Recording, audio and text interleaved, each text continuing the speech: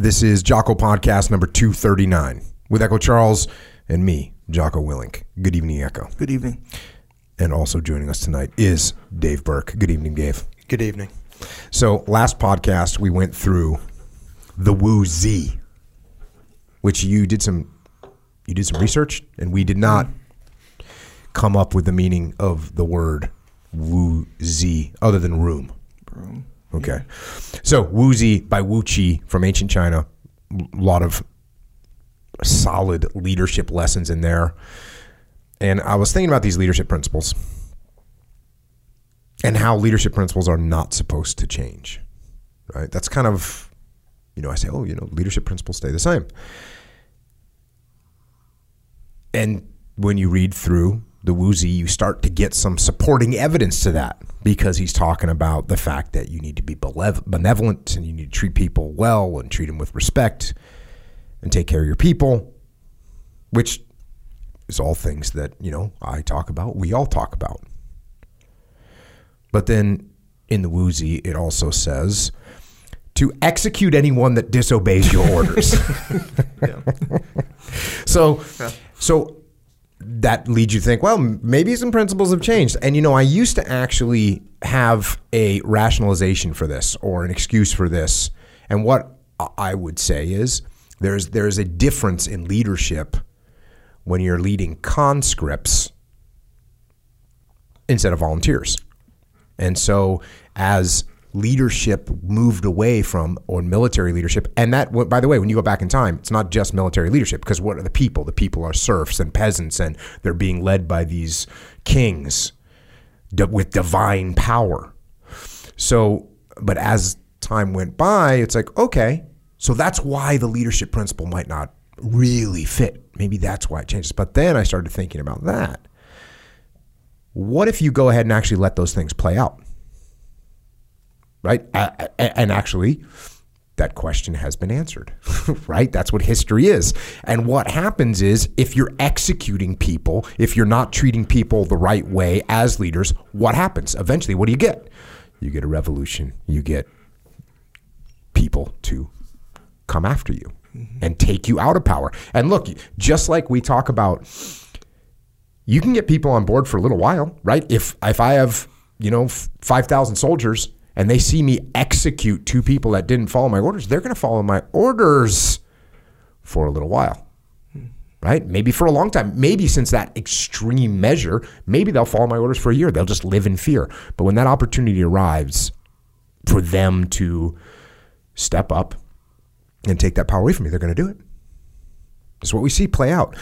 And then the other side, so now we go to the side of, okay, so I'm going to take care of my people. That's what I'm going to do. But just like we say, that doesn't mean we coddle our people. Because if we coddle our people, then they're soft and they destroy themselves. They fall apart.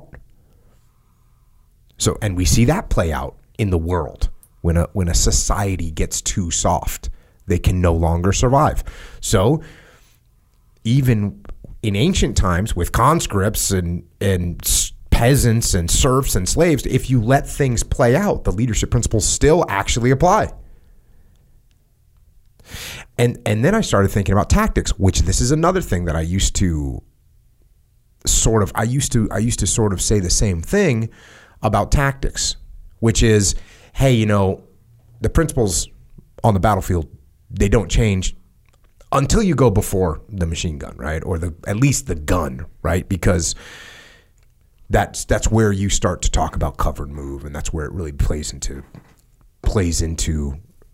how you're going to fight. But then,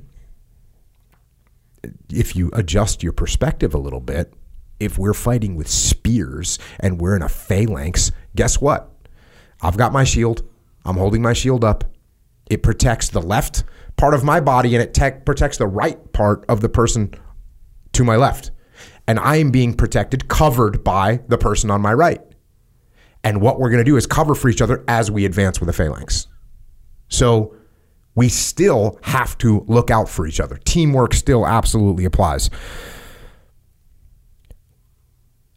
And then I was thinking about the fact that here's a military principle that I'm just trying to think of things that don't apply, right? Well, in modern combat, we follow a rule of dispersion, meaning we want to be spread apart. We don't want to be too close together. So that's obviously completely contrary to the idea of being in a phalanx where we're going to get as close as we can, we're going to keep tight, and we're going to move forward. But if you change your perspective just a little bit, and this is one of those doctrinal terms that I was able to uncover because of what I used to tell guys is, hey, if you're alone on the battlefield, you're going to die. If you get too far away from your element, the other element, you can't support each other. That's what cover and move is. So if you're too far away, you can't support each other and you will get killed. Because if we're alone, we die. And that doctrinal term, that when I found it, I used to get these beautiful satisfactory moments in my life where I would have an idea and then I would see that it already existed. And that doctrinal term that I would then walk around as if I knew it, as if it was just, but it's called supporting distance.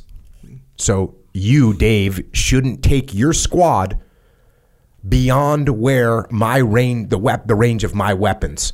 And then when you start to talk about that, that means, communications as well. If I can't get, communications with you, then I can't support you. If my weapons can't reach out and touch and give you support, then we're not in supporting distance, and that's too far away. What does that mean? You just change your perspective a little bit, and dispersion, which is positive, but if you get too far apart, it's negative. So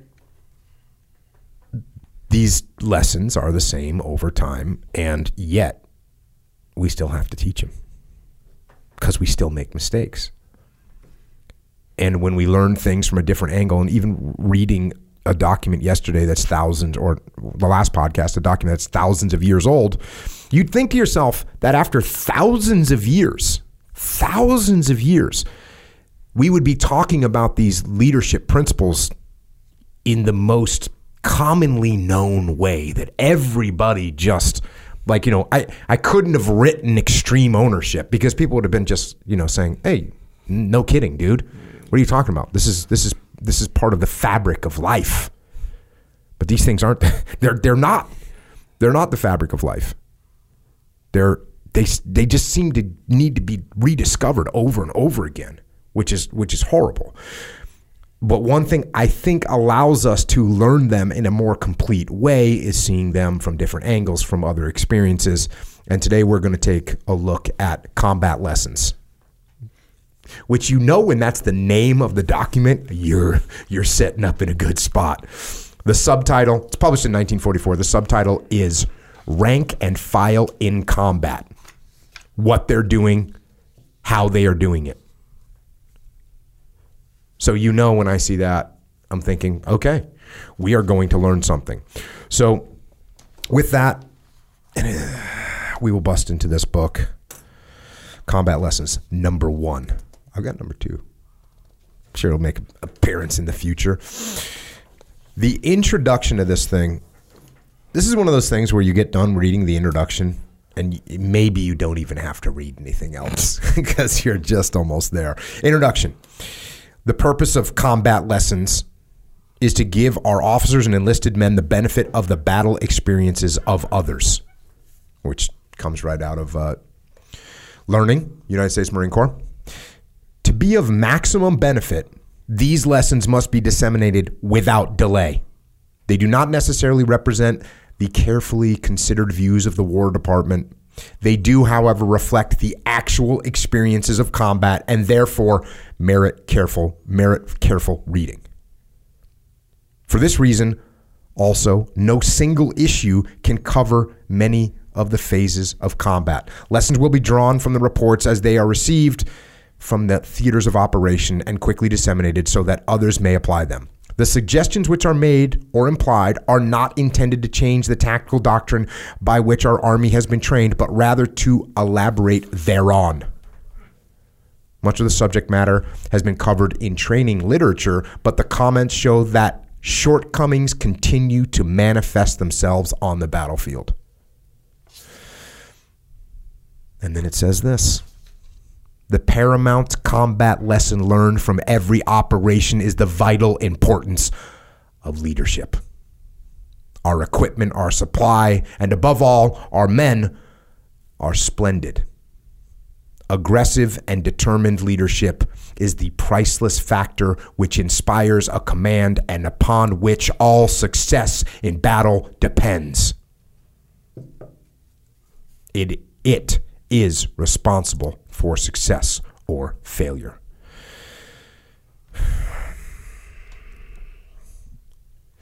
I don't know if I have that thing trademarked of leadership is the most important thing on the battlefield. Mm-hmm.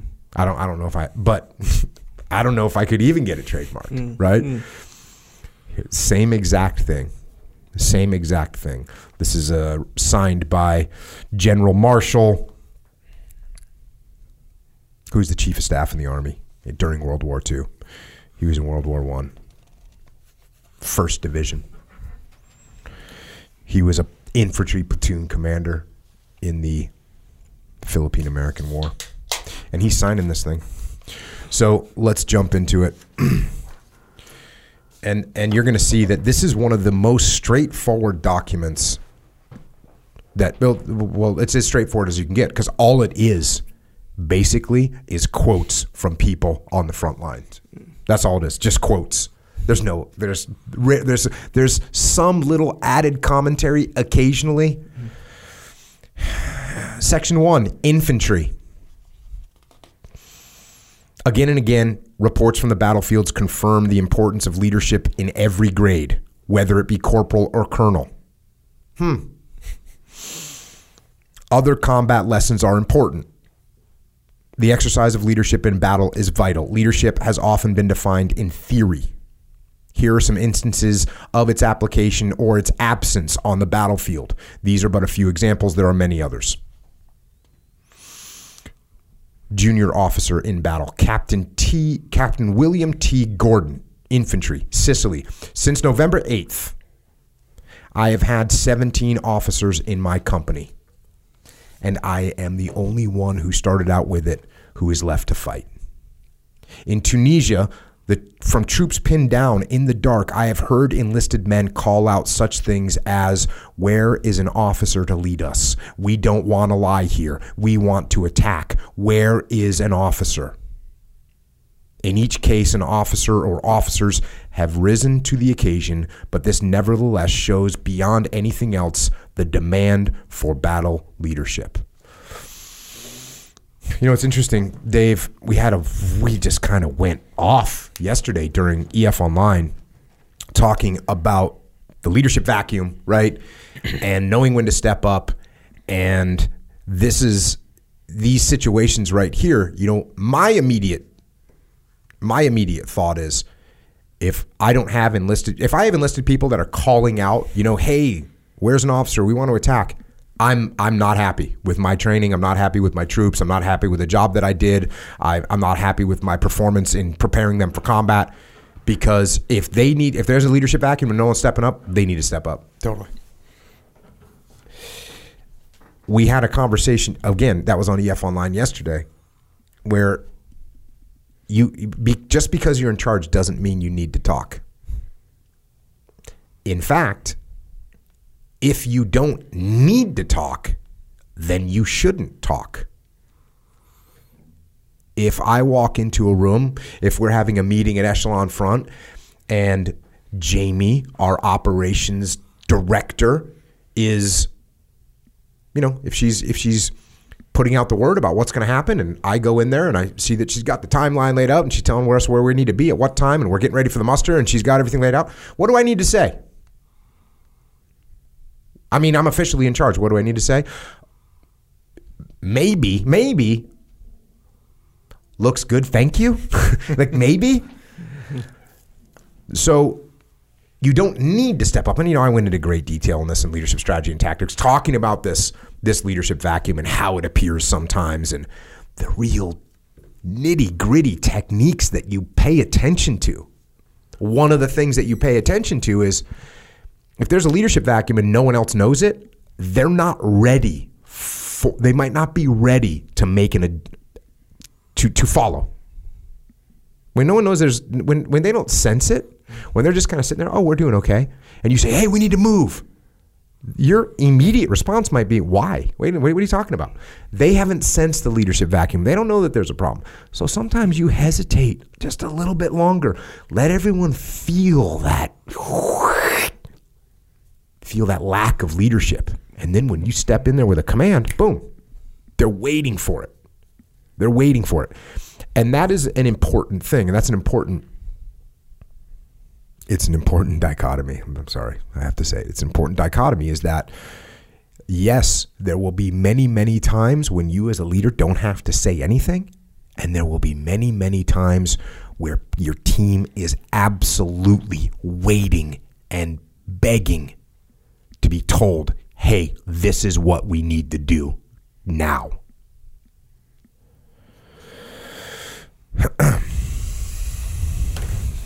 Back to the book. A company officer must build a legend about himself. He must take calculated risks. He must, on the other hand, do what he expects his men to do. He must always dig in, always take cover. His men must know that when he ducks, they must duck. On the other hand, they must not believe that when the officer ducks, they must run away. The officer must come through every barrage and bombing with a sheepish grin and a wry remark. Masterly understatement of hardship and danger endured plus a grin always pays dividends. Yeah.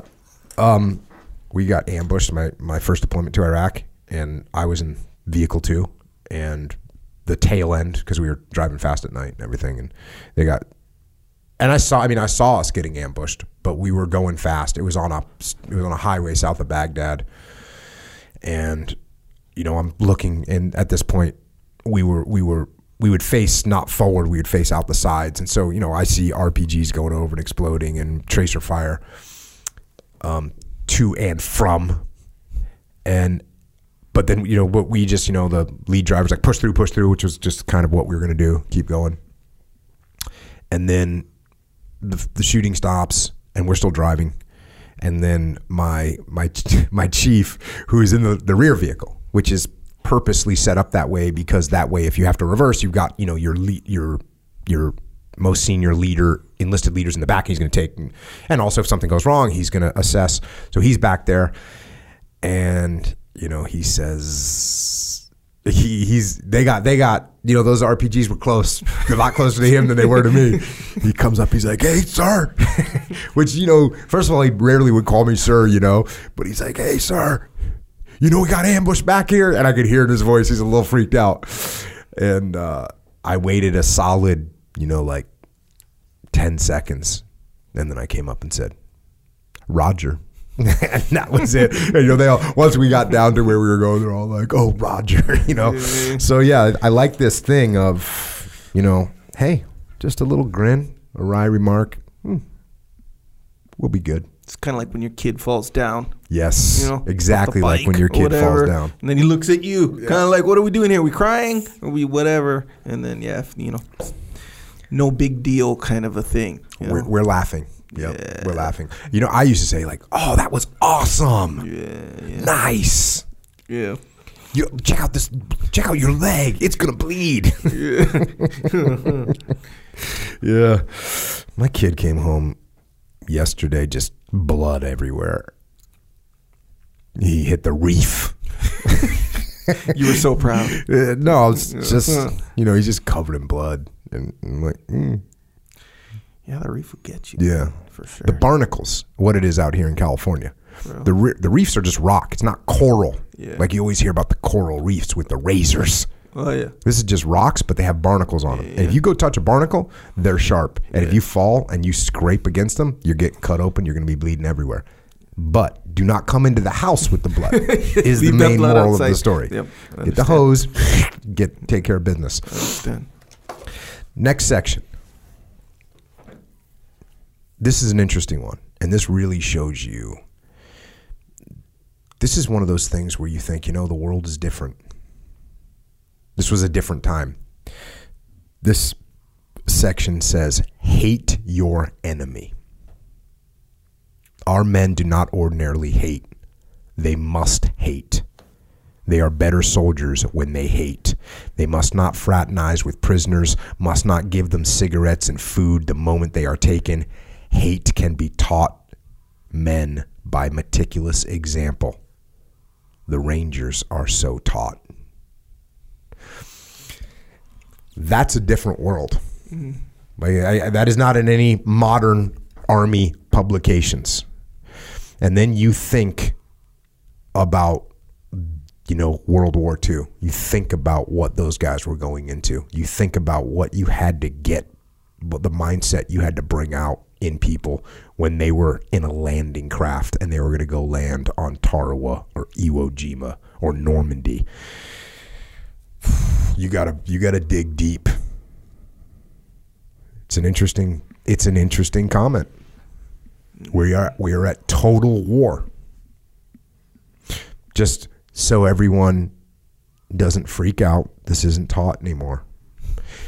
And I will say this, it's not taught anymore right now. But we better remember this. Because if we could get to a place where this is needed again. I'm sorry to report. I hope we don't. I hope we can always be going into wars saying, yup, it's a small element of people and they've got some bad feelings and they've got some reasons for their anger towards us, but we need to go and show them that we're a benevolent group and we can help them move on. Yeah, that's great.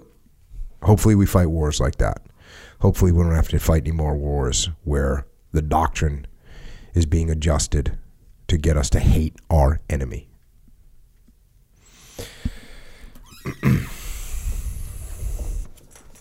Next one, leaders in front. Staff Sergeant Richard E. Deland, Infantry, Sicily. We want our captains out front. We don't much care about the position of our battalion commander. That's it. That's the whole note.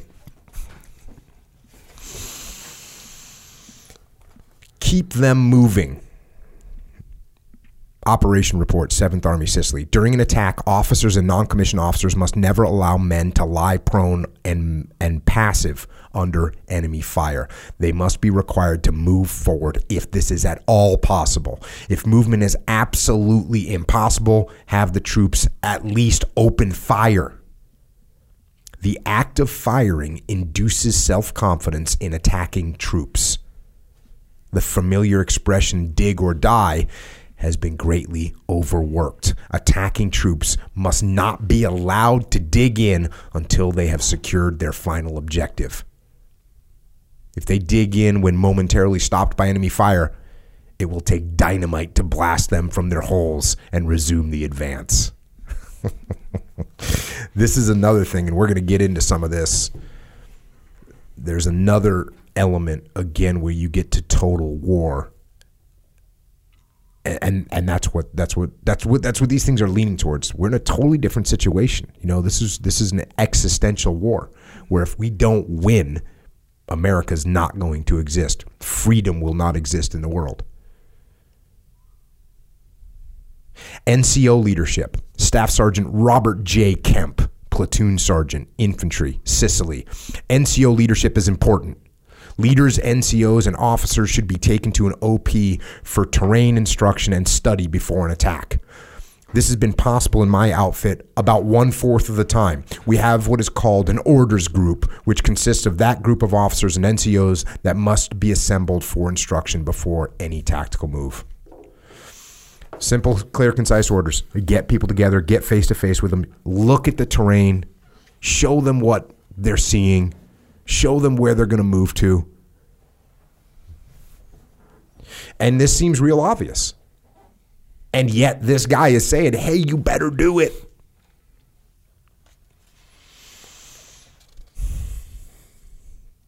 Keep your mission in mind. Colonel E.B. Thayer, Field Artillery Observer with 5th Army, Italy. Difficulty was experienced in making patrol leaders realize the importance of bringing back information by a specified hour in time to be of value. Patrols often returned after encountering resistance without accomplishing their mission. Sending them back to accomplish their mission, despite their fatigue, seemed to be the most effective solution to the training problem involved, although the information required often arrived too late. And then this other guy says, this is Lieutenant Colonel T.F. Bogart, Infantry. And actually, Dave, I know you haven't heard this yet. I went on kind of a massive tangent the other day on the last podcast about seeing some of the SEAL machine gunners and just how in tuned they were with their weapons and the great lengths that they would go to develop their own personal individual standard operating procedures so that they're working that thing like a painter works a brush. And just I said if I could take videos, and there's two guys in particular that I actually went through SEAL training with both of them, and then I ended up in platoons with them at SEAL Team 1 back in the day. And if I had videos of them assaulting through targets with their M60 machine guns and the incredible smoothness with which they would handle the weapon and open up the feed tray and slap out extra links and pull out their new belt and slap feet, just it would look beautiful. And I was like, if you could post those videos, no one would want to go to war with America if they know people like that are out there. And obviously it's not just SEAL machine gunners. It's like there is a pocket of every sector of the military where there are people that is what they are doing. That's who they are. Yeah, there's a version of that in everything for the people that kind of fall in love with what they're doing. You know, when they just fall in love with whatever their job is. I was just kind of remarking as you go through these, they're said in a way that I can't think of anything else to say other than, yeah, do that. That's really good. And that the way he said it is right. And I'm kind of racking my brain. I'm like, how can I create some context around this? Like, no, that's it. That's pretty good. So I think I'm just going to sit here for the next hour listening to you repeat what these guys have said. But I mean, the thing that's crazy about it is they seem so obvious. And it's like you said earlier, is in some ways it's a little bit disheartening at how often they need to be repeated, because the way they're saying it isn't really that complex. Like, man, that's as clear as anybody could say it. Do you think you take a statement, and this goes back to what we were talking about as far as, hey, I'm a leader. If I walk into a room and I sit through the brief and nothing needs to be said, I'm not going to say anything. If someone takes something like a fundamental principle of combat, cover and move, right? And they say, okay, but I'm going to expand on that a little bit. And then they expand on it. And then someone else expands on that expansion. And then someone else expands on that expansion. And the next thing you know, you can't see cover and move anymore. Yeah. Becomes something else. For sure. The complexity of those things, that's I think why these things are so powerful. I was even writing down little notes to myself of what was my version of what you were just saying. I wrote down, like, we had the phrase mutual support. That's what we called it in airplanes. We had to apply mutual support to each other. It's cover and move. 100%. It's just cover and move. That's all it is. And technology has sort of redefined where we would need to be to apply that mutual support.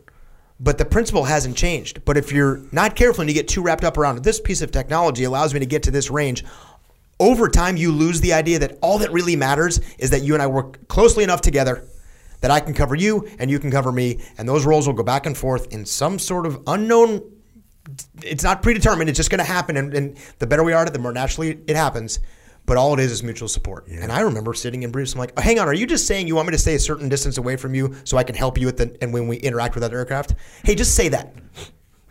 And it's training too, because if I get it wrong, we can just come back and debrief it. It's okay. But you have spent like 9 minutes talking about the nuances of that when there's no way to predict it. And I've lost sight of what you're really trying to tell me, which is don't get too far away, man. Check. That just made me think. I was up with an air wing in Fallon, and I remember. This is definitely one of my early sort of graspings of the idea of cover and move. Was we would put a squad on the ground, and when we would get extracted, when we put on the ground or we get extracted, I remember briefing the helicopter pilots, and I don't know if I learned it from them or I don't know, but I remember saying, hey, And I actually have a book that I wrote. I have a book that I wrote when I was at SEAL Team 1. I was a communicator. It's called Communications. And a lot of it, I wrote it with a buddy of mine who is another communicator. And he wrote a lot of this technical stuff about how to operate each individual radio. And I just wrote my section. I mean, I helped him a little bit with that. Very little, because he was smarter than me. And so he wrote, how to do the little things. But I wrote all the stuff about, hey, when you're calling in a helicopter, here's what you need to do. And I'm going to find this because I have this book. I have it. And one of the things I said was leave one helicopter at altitude to provide cover fire for the helicopter that's on the ground. And here I was, a new guy, kind of thinking that I had a little something, I had a little something for these guys. And that's one of the initial kind of thoughts around, or me starting to realize that cover and move wasn't just, that it really was the fundamental of everything that we were doing.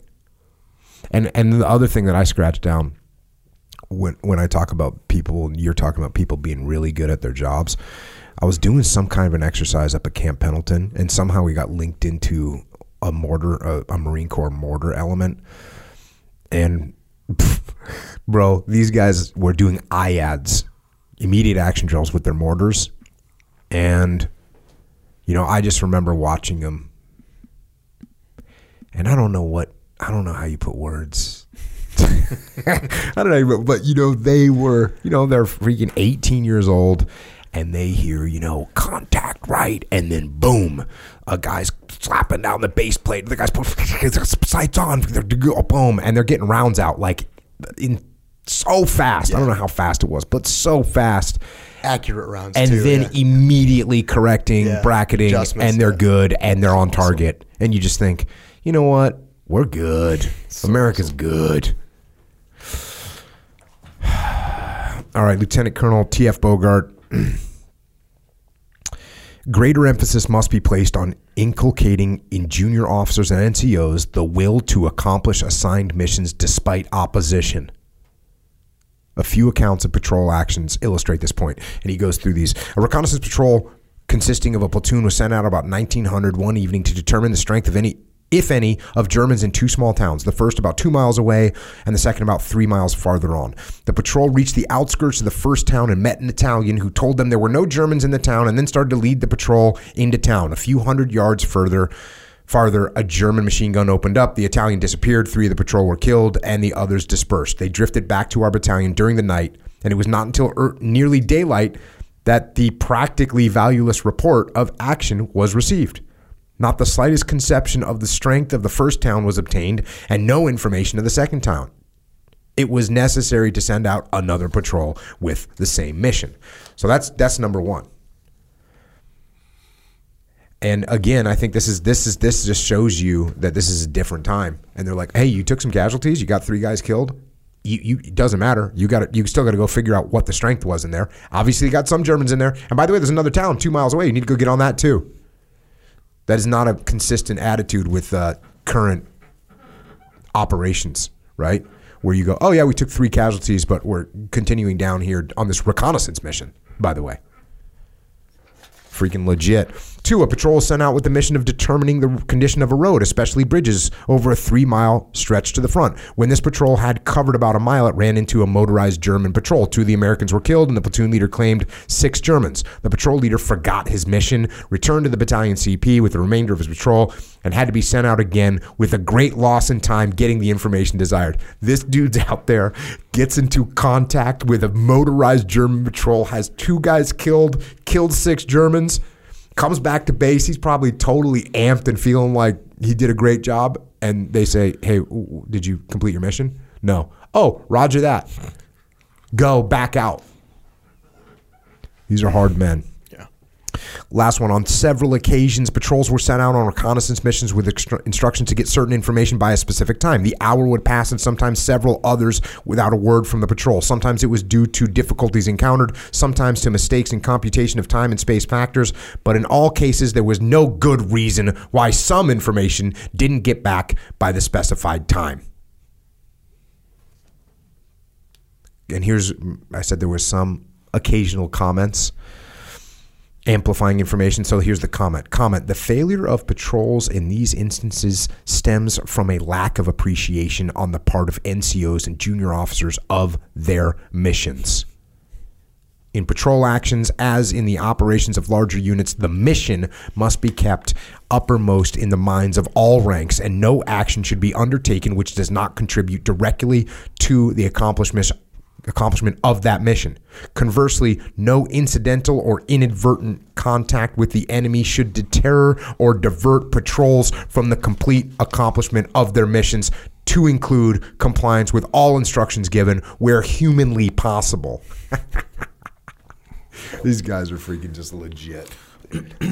That's because this is total war. Yeah. That's because this is an existential war. There's so much insulation that we sometimes try to create. And I remember feeling it on my deployment to Ramadi, which was very different than my deployments in an aircraft. And I even remember feeling the sense of wanting to insulate my own family from what I was doing, that feeling of just wanting to keep them insulated from the reality. When actually all that did, to be honest with, for my wife, is made it kind of worse, because she had to create something in her mind and she had to try to piece it together, which she simply couldn't do. But that need to insulate it, if that ends up on the inside with your own folks, and it becomes most obvious when you start losing people, and the question of, hey, how much time are we going to take? How much downtime are we going to take? And I'm listening to this, and it's like, that's not even that conversation isn't even happening. We're not talking about, hey, what are we going to do to acknowledge what has happened here, which of course you want to do, but this is not an option. And the leadership isn't even contemplating that. It's funny, the way he said that, my mind immediately went, like, I want to write that differently. Instead of the staff NCOs and the junior officers not understanding it, it's the leadership has failed to explain to them the context that they should understand, and we actually aren't doing our jobs. I might have gotten ahead of myself. It looks like you're laughing at something, but I'm laughing. Even when he said that, it was like, no, that's not what happened. Yeah, I'm laughing because you can see my note right there says ownership ? Exact same thing is, when you blame your NCOs and your junior officers because they don't appreciate their mission and they don't understand it. Well, guess what? Whose fault is that all day long? Totally. It's my fault as a leader for letting those junior officers go out there. And I'm not sitting over here trying to pick apart the things they're saying. I'm just picturing every time I placed a demand on guys on my team that they understood, it wasn't even hard for them to step up. I mean, it was a challenging situation, but if they understand why we were just stepping up and making things happen when it was hard, no factor. My 18-year-old Marines were gone, no factor. But if I failed to give them that, and then something difficult happened that created some friction and some doubt, that was a much harder problem to get past if they didn't understand why they needed to get past it. And that was always on me, always.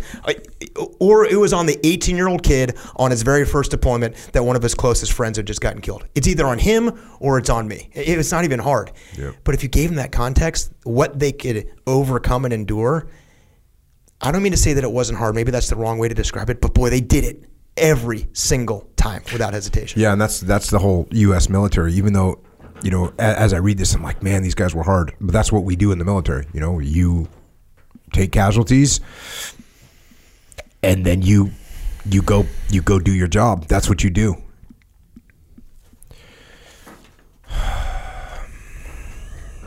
Next one, team up. Captain William T. Gordon, Infantry, Sicily. I have found that men in position must fight in pairs. An order that 50% stay awake is thus easily enforced. It bolsters morale and nerves. Rally point. In every company attack order, a reserve force must be prescribed. I always do, even though sometimes this force consists only of myself and my first sergeant. Often a soldier who a moment before his runaway is converted to a fighter by leadership. A reserve force gives him a rallying point. That's brilliant. Just having a fallback point, even if it's two people. Hey, if you got to run away, run to here. And then who's there? The platoon commander and the first sergeant. Like, all right, buddy, here, take some ammo. Get ready, because we're going to rock and roll. Fear is normal. Colonel George Taylor, Infantry Sicily. Fear of being afraid is the greatest obstacle for the new man in battle to overcome. There is no reason for shame in being afraid. Men who have had excellent battle records freely admit they are scared stiff in battle. The important thing is that every soldier must be taught all he needs to know so well that battlefield thinking is reduced to a minimum. Automatic, disciplined reactions to battlefield problems must be the rule. In battle, the worst element is mental and nervous exhaustion. There is no real rest under fire. The ability to withstand fire is more important than all the knowledge in the world.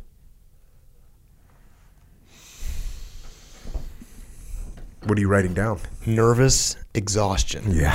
The idea that you will exhaust yourself and render yourself incapable just by creating the fear in your mind.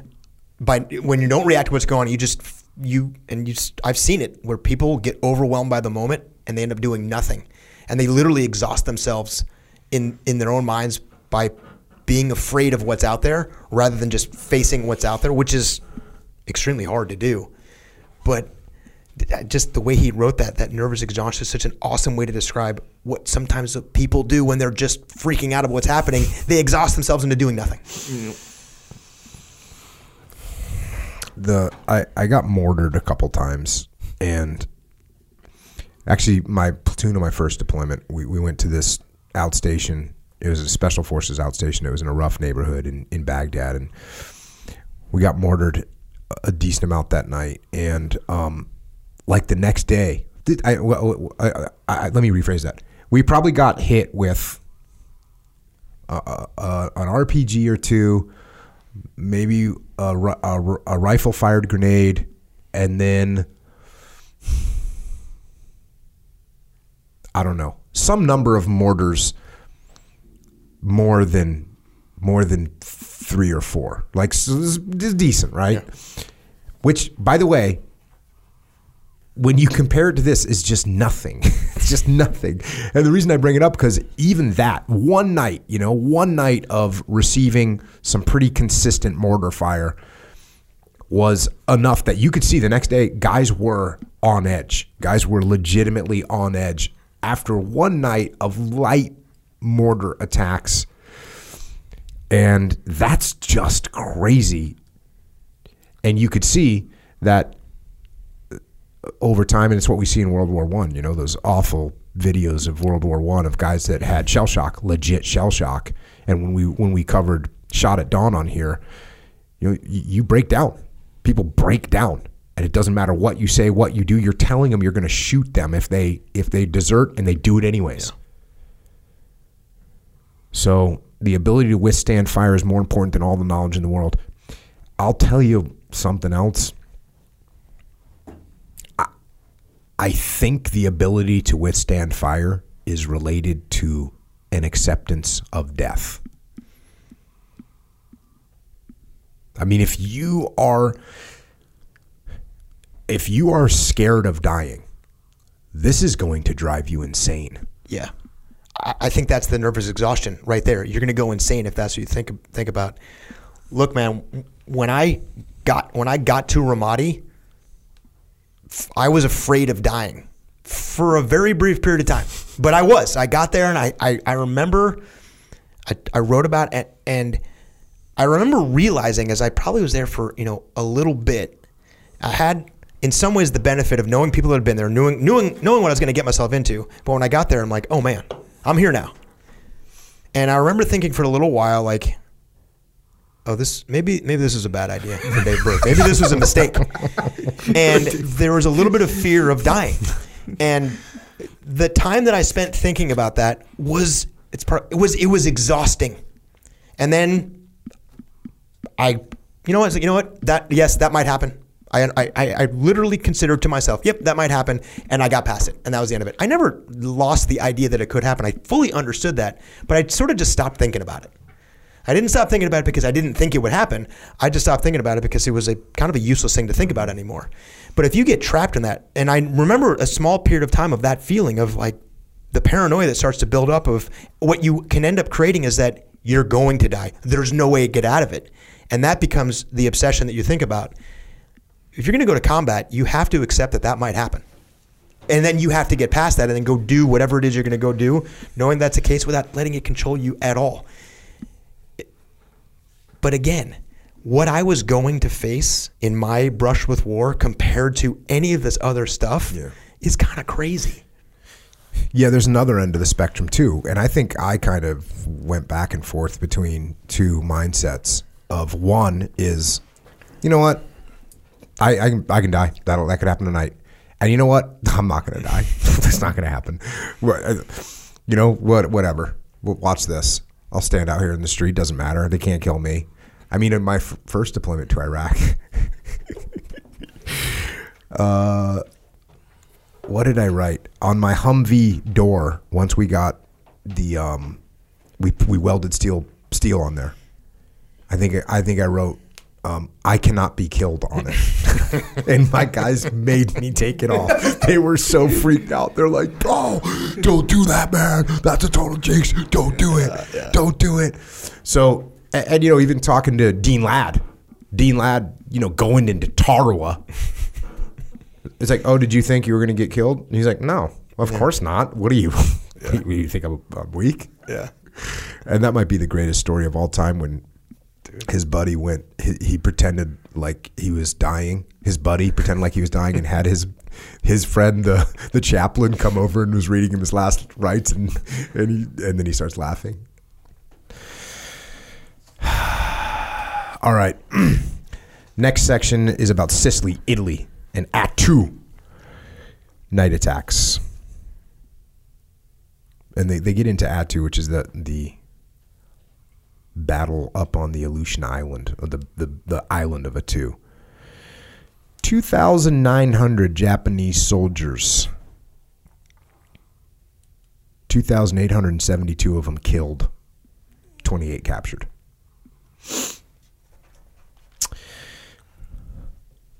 Surprise saves lives. Major John R. Patterson, infantry, Sicily.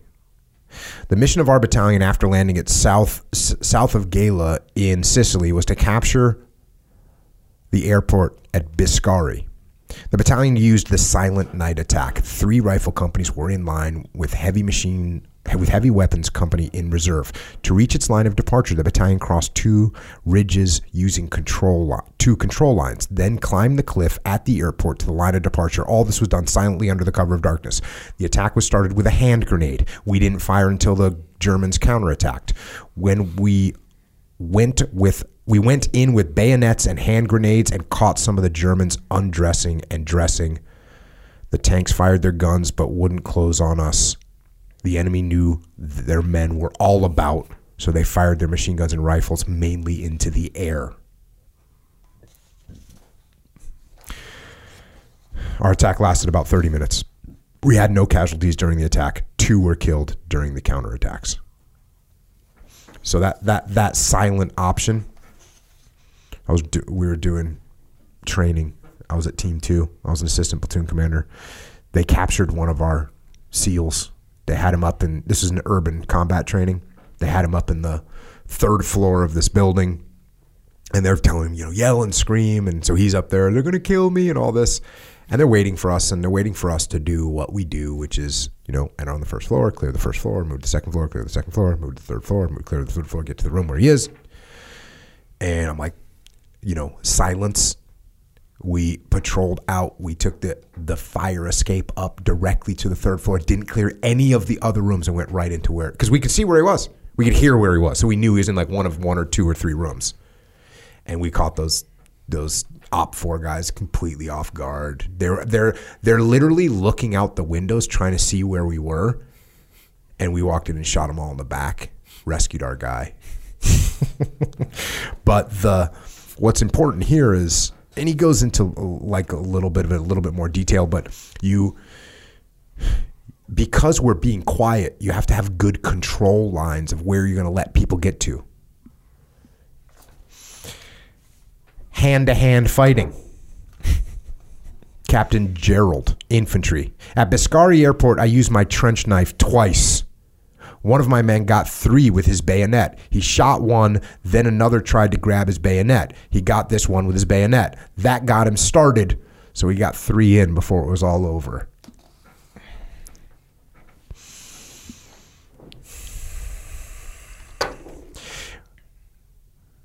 Small arms against armor. We found that the 30 caliber AP pierces enemy armored half tracks at close ranges.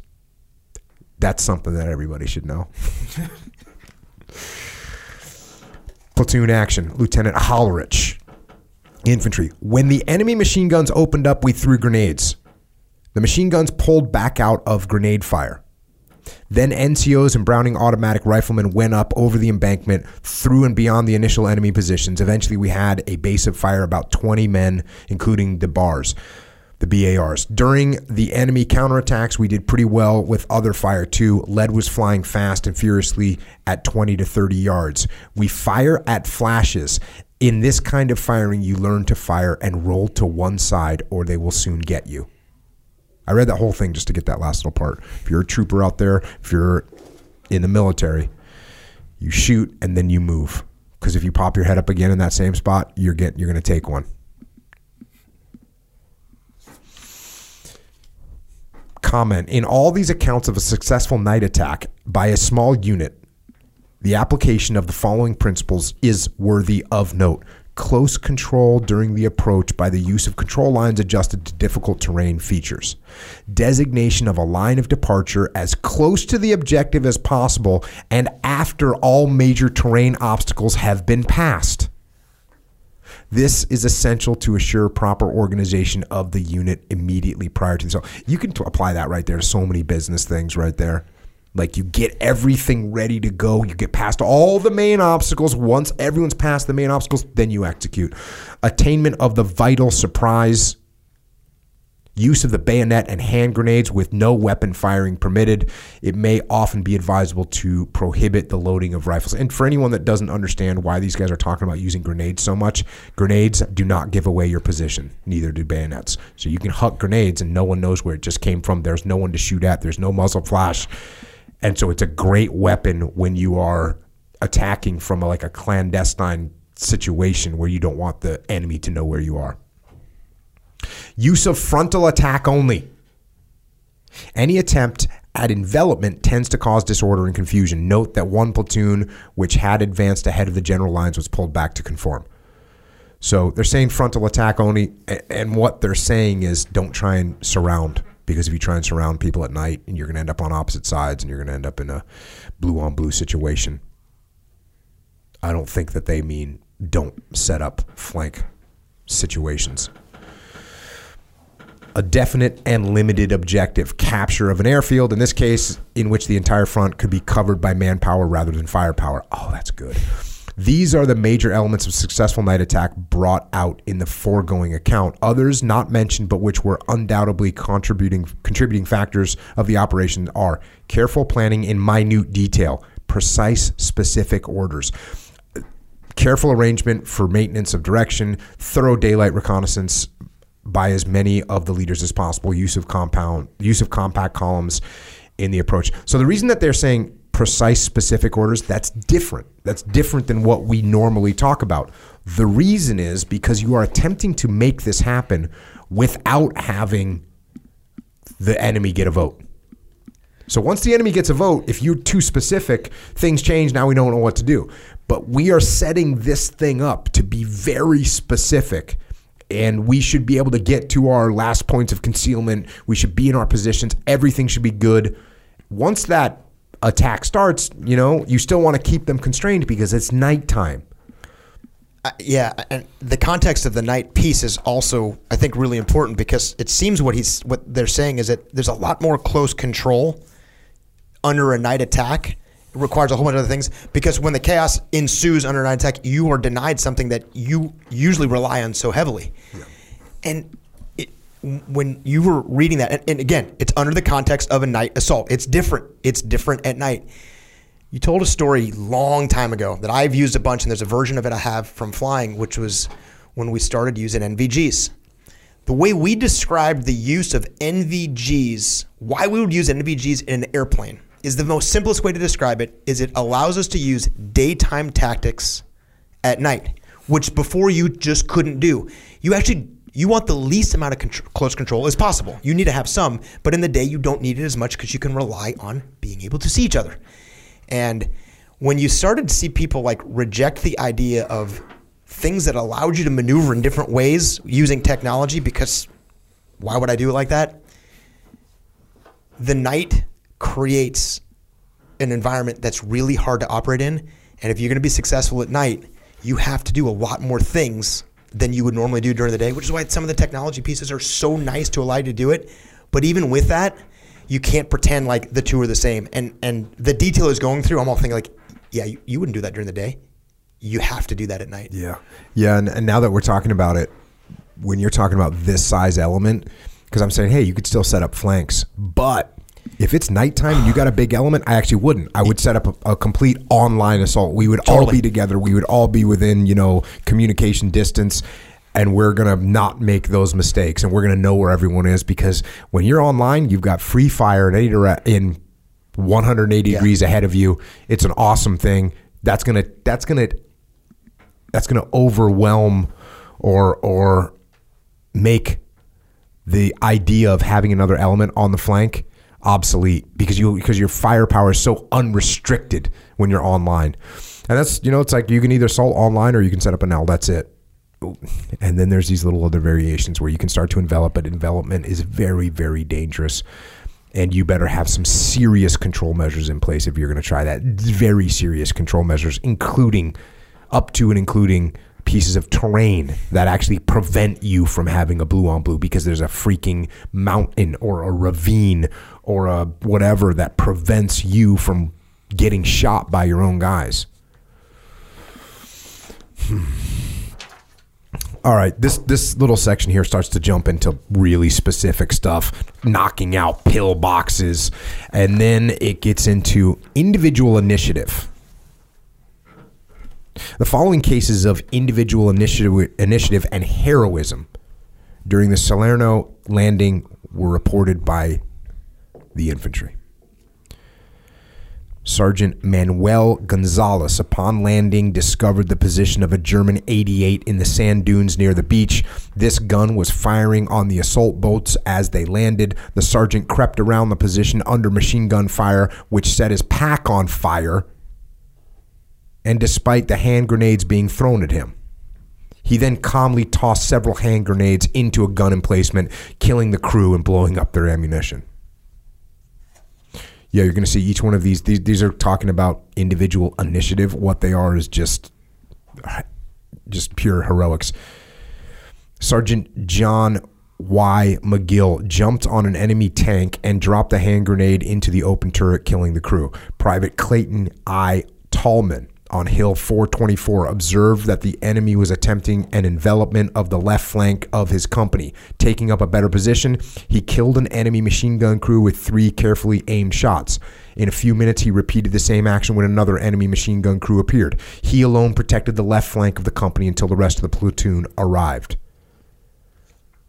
Private Burrell B. Reich discovered that he and a group of 5 men had been cut off from his company. He immediately organized them into a defensive position on a small knoll. They repulsed 3 rushes by the enemy who were attempting to establish machine gun positions on the flank. Private Reich was completely in command of the situation, giving orders and shouting encouragement. Yeah, I was going off on that last podcast about having team members that are going to step up and just make things happen. Staff Sergeant Quillen H.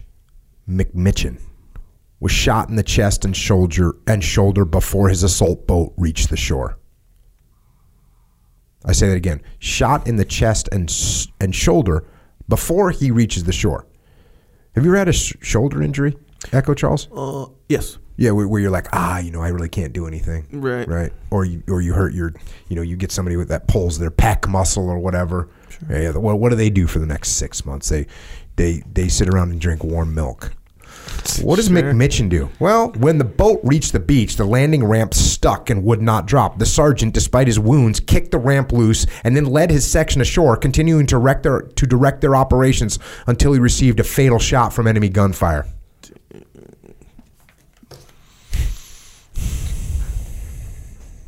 Pre-assault, you get shot in the chest and shoulder. When you get shot in the shoulder, you're not using that arm, and then you get shot in the chest as well. Our men moved ahead in the face of the intense fire and cleared the beach as soon as possible. Lieutenant Carey, soon after reaching the shore, was fired upon by 3 Germans armed with machine pistols. He returned fire, but his carbine jammed after killing one of his adversaries. He then grasped his weapon as a club and, advancing in the face of their fire, clubbed the second. Then he physically tackled, subdued, and disarmed the 3rd German, taking him prisoner.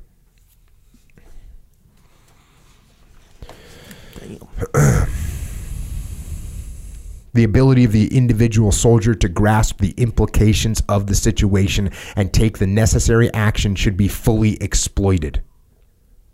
The results of combat are the fruits of combined efforts of individuals. Every soldier should be indoctrinated with the idea that his individual action may be the decisive factor in the final result.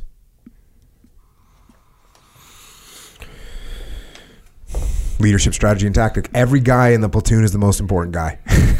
True statement. True statement. That comment is so... I mean, it is so powerful that they understand that what they do individually can change the entire outcome of the entire operation. And what's crazy when I'm listening to these stories of, just like you described, just total acts of heroism. They called it initiative and heroism. What's crazy about that is for the ones that have ended up Medal of Honor awardees, the ones that end up telling their stories, they all say the exact same thing. And I'm paraphrasing, but they all say, I don't feel like a hero. I'm just doing my job. That's what they all say. They just have this simple way of describing, I wasn't doing it to be a hero. I needed to take out that machine gun nest. Tom Fife's like, I didn't think of it in like any heroic, I needed to blow up that tank. So I got out of the tank and took care of it. And they downplay it so much that when you're listening to it, you're kind of just in awe, like, bro, are you kidding me? You're a total hero. But they never see it like that. They're just like, I had to do this. My men needed me to do this. So I just did it. The last thing I was thinking about was the write-up that I was going to get if I attacked this position. And they do things that just seem completely superhuman. And the way they're able to do that is they understand that what they do has huge impact on the people around them, which is crazy. You can teach that to a human being. Yeah, imagine if you had a company where every single person inside your company thought that each individual action that they had would have an impact on the entire company as a whole. What if you could indoctrinate and inculcate that idea into your team? Imagine what that team would be like.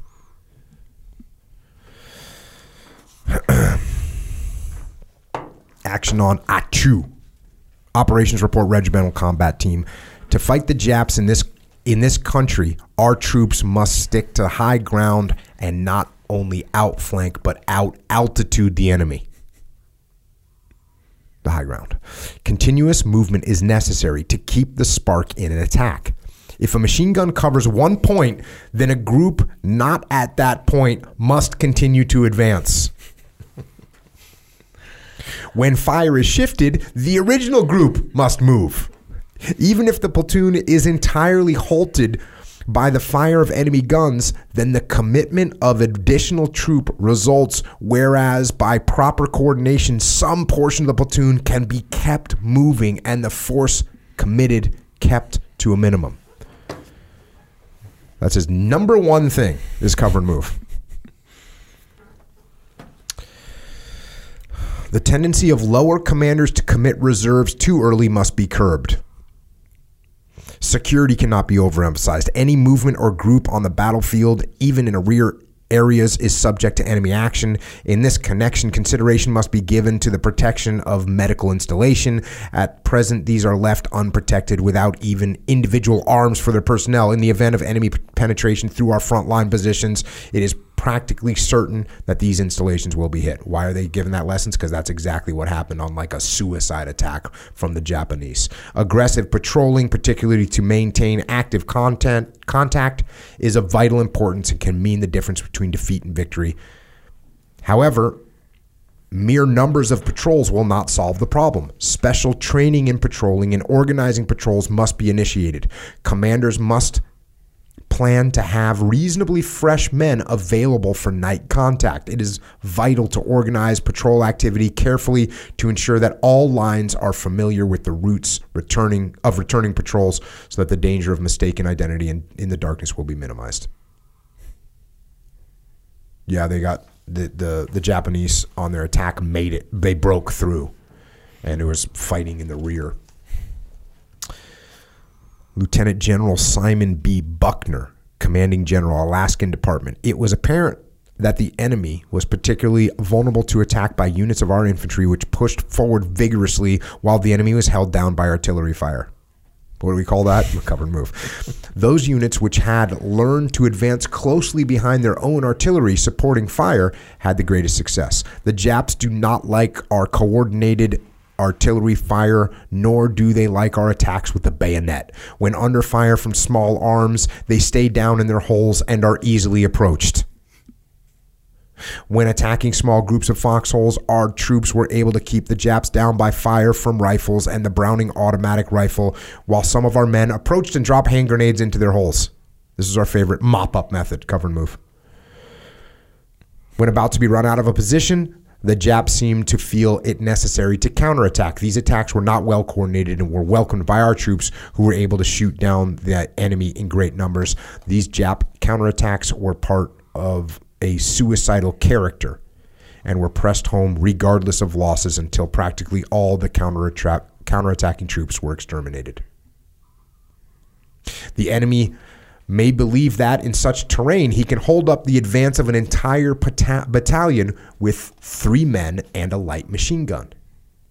In fact, however, he is critically vulnerable to intelligent action by officers and men who understand the necessity for immediate maneuver against small parties of the enemy seeking to hold them up. The fact was that small maneuvering patrols easily disposed of machine gun positions on reverse slopes behind mountain spurs, whereas any tendency to lie down and call for artillery support would have resulted only in tremendous wastage of artillery fire and attempting to seek out targets which, in fact, were inaccessible to artillery fire.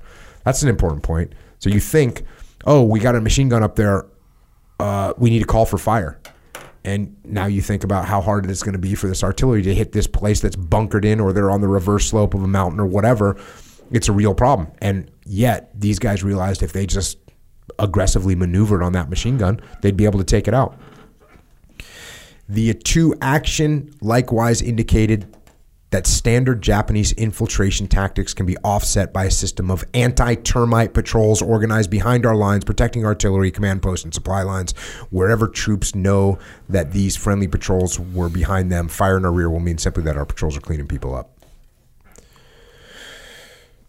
Goes into the South Pacific, talking about the jungle. Jungle notes, aggressive action, flexible plans.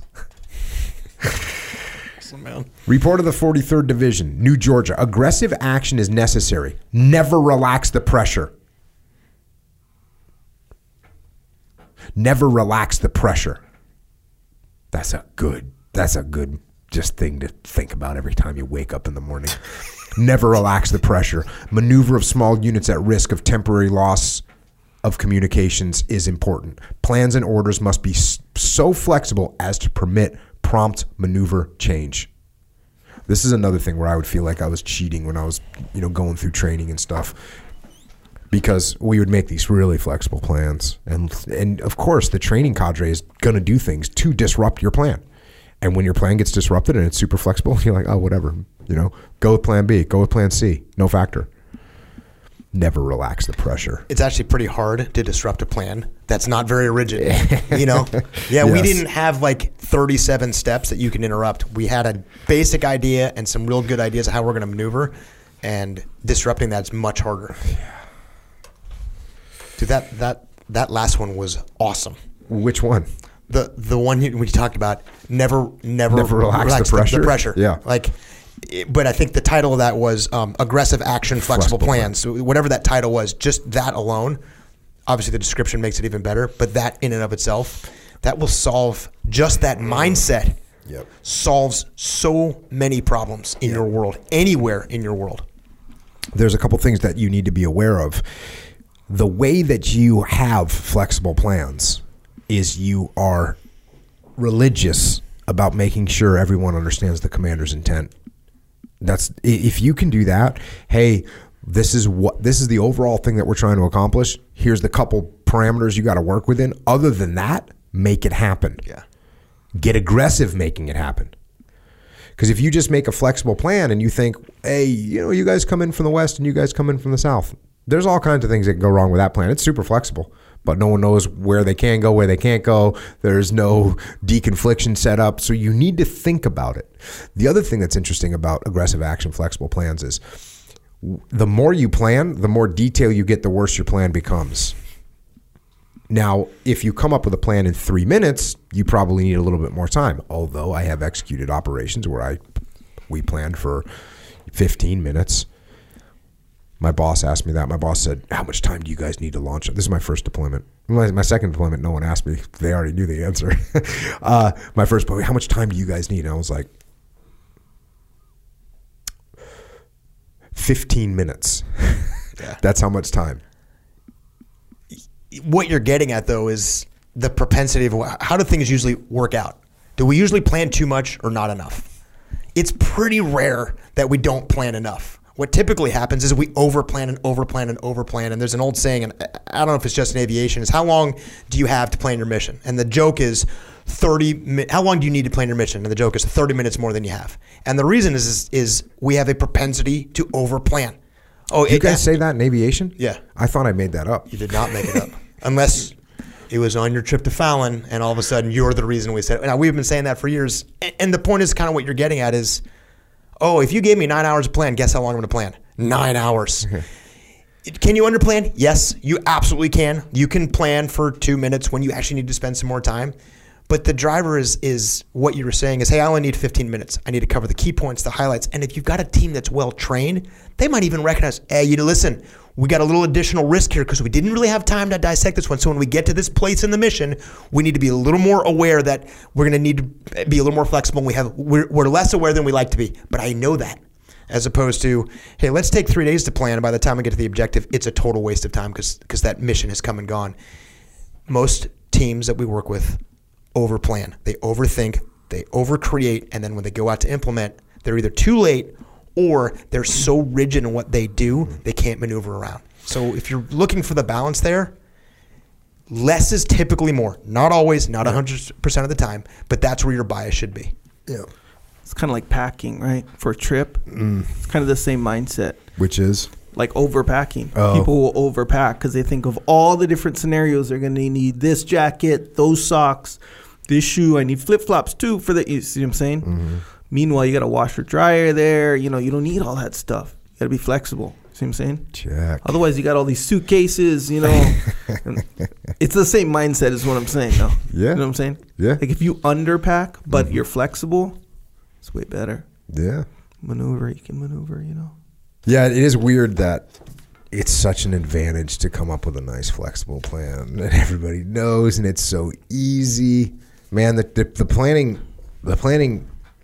what would I call it? Like the evolution of planning inside the SEAL teams. At one point it was beyond insanity. We wrote about it in Extreme Ownership. I mean, the way Seth and Leif were taught to plan was mayhem. It was 150 slide PowerPoints. Yeah. That, and your font's wrong, and you better do this, and you that, and you need to go through this branch plan and this other thing over here. Man, when those guys started working with me, I remember when I talked about this in Extreme Ownership, when I was telling those guys, hey, just make a plan that the lowest common denominator, get up, have people walk through it, look at the map, use the map, draw a picture, draw it up on the whiteboard, do that. I remember Seth was looking at me like he was going to get fired. Like when he gives this brief, he's going to get fired. And it's funny because usually I would feel a little bit more pushback from Leif on stuff. And Seth would be like, yeah, Roger. And Leif would be like, why would we do it like that? And this time, for whatever reason, I think Leif actually just realized that this was the smartest thing he'd ever heard. I think Leif just said to himself, you know what? This actually freaking makes sense. And he was so on board with it. He was so stoked. And he had BTF Tony was his chief. And that's the way, Tony knew how to make shit happen.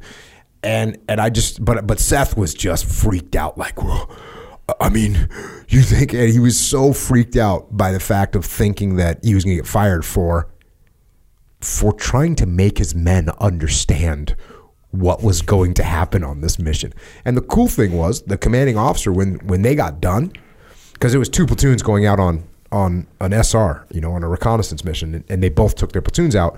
When they got done, the commanding officer who had gone around and watched all the platoons give all their briefs and give all these 150 PowerPoint slides and do all these, what is it called? Animation in your slides. He'd watched all those things and he said, these are the best briefs I've seen, which was freaking awesome. Yeah. It was awesome because if the commanding officer can't follow what the hell is going to happen on an operation, how is a new guy E4 machine gunner? Can't. Yeah. He's not following anything. And the more flexible you make these plans, when you're not all rigid. What's kind of crazy about that is that commanding officer was probably stoked that the brief took 9 minutes, not 49 minutes. He was probably waiting like, here we go. Yeah. We're going to come in. And he would probably look around like, that's it? That's awesome. Yeah. I mean, it was, isn't still an hour long. Yeah. But an hour long of real information as opposed to an hour and 47 minutes of slides that are of asset matrix for the where he knew represented 30 man hours of PowerPoint work to make the arrow move. The point behind that was, and I saw this in the Pentagon all the time. I wouldn't be surprised if you saw some of this in the EA world working in with admirals and generals. Is we create this thing where we are. Hey, this is how the boss wants it. Oh, yeah. And so we give the boss what he wants, and some of the bosses are they don't want to go down there and micromanage their people, so they kind of tolerate it. And we convince ourselves this is what the boss is looking for, so I'm going to do most of our bosses don't actually want this. They just want to make sure they know that you know what you're going to go do to go get it done. And the least amount of time it takes to make him comfortable that the plan is actually what he wants. Mm-hmm. And I remember putting these briefs together, and I'd get these templates to go brief these generals up in the top floor of the Pentagon. It was this big thing. You've got 19 minutes to fitness calendar. And we'd go in there, and for the first couple of briefs, we'd have 47 pages. And he'd go, hey, can you just skip to the summary slide? Mm-hmm. Click, click, click, click, click, click, click, click, click, click, click, click, click. Summary, he's like, okay. Hey, bullet 3, what do you mean by that? Hey, sir, we're talking about this. Okay, cool. Awesome. Hey, I hate to do it to you guys. I got to get going. Thanks. But I'm good at your plan. Go execute. They didn't want any of that garbage. Yeah. But we followed this template. We were so sure that they wanted. Most leaders really just want to know that you understand. Yeah, and they want to understand the wave tops of what's happening so they understand. I had this guy I was putting a group through land warfare. And this guy gave a brief, and it was horrible and long and freaking too detailed and covered stuff that didn't matter to anyone in the room. And then he gave another brief that was, not enough and, skipped like basic contingencies. And then he was kind of frustrated. And he goes, well, can you even tell me what a good brief is? As if that was like a trick question. I thought about it for 4 seconds. And I said, a good brief is a brief where your men understand what is going to happen and what to do during an operation. That's a good brief. And he was able to dial it in. Yeah. We're in the jungle. You might have forgot that. Patrolling in the jungle, an officer with considerable experience in the jungle patrolling gives this advice. Patrols are most likely to give away their presence in an area by their footprints.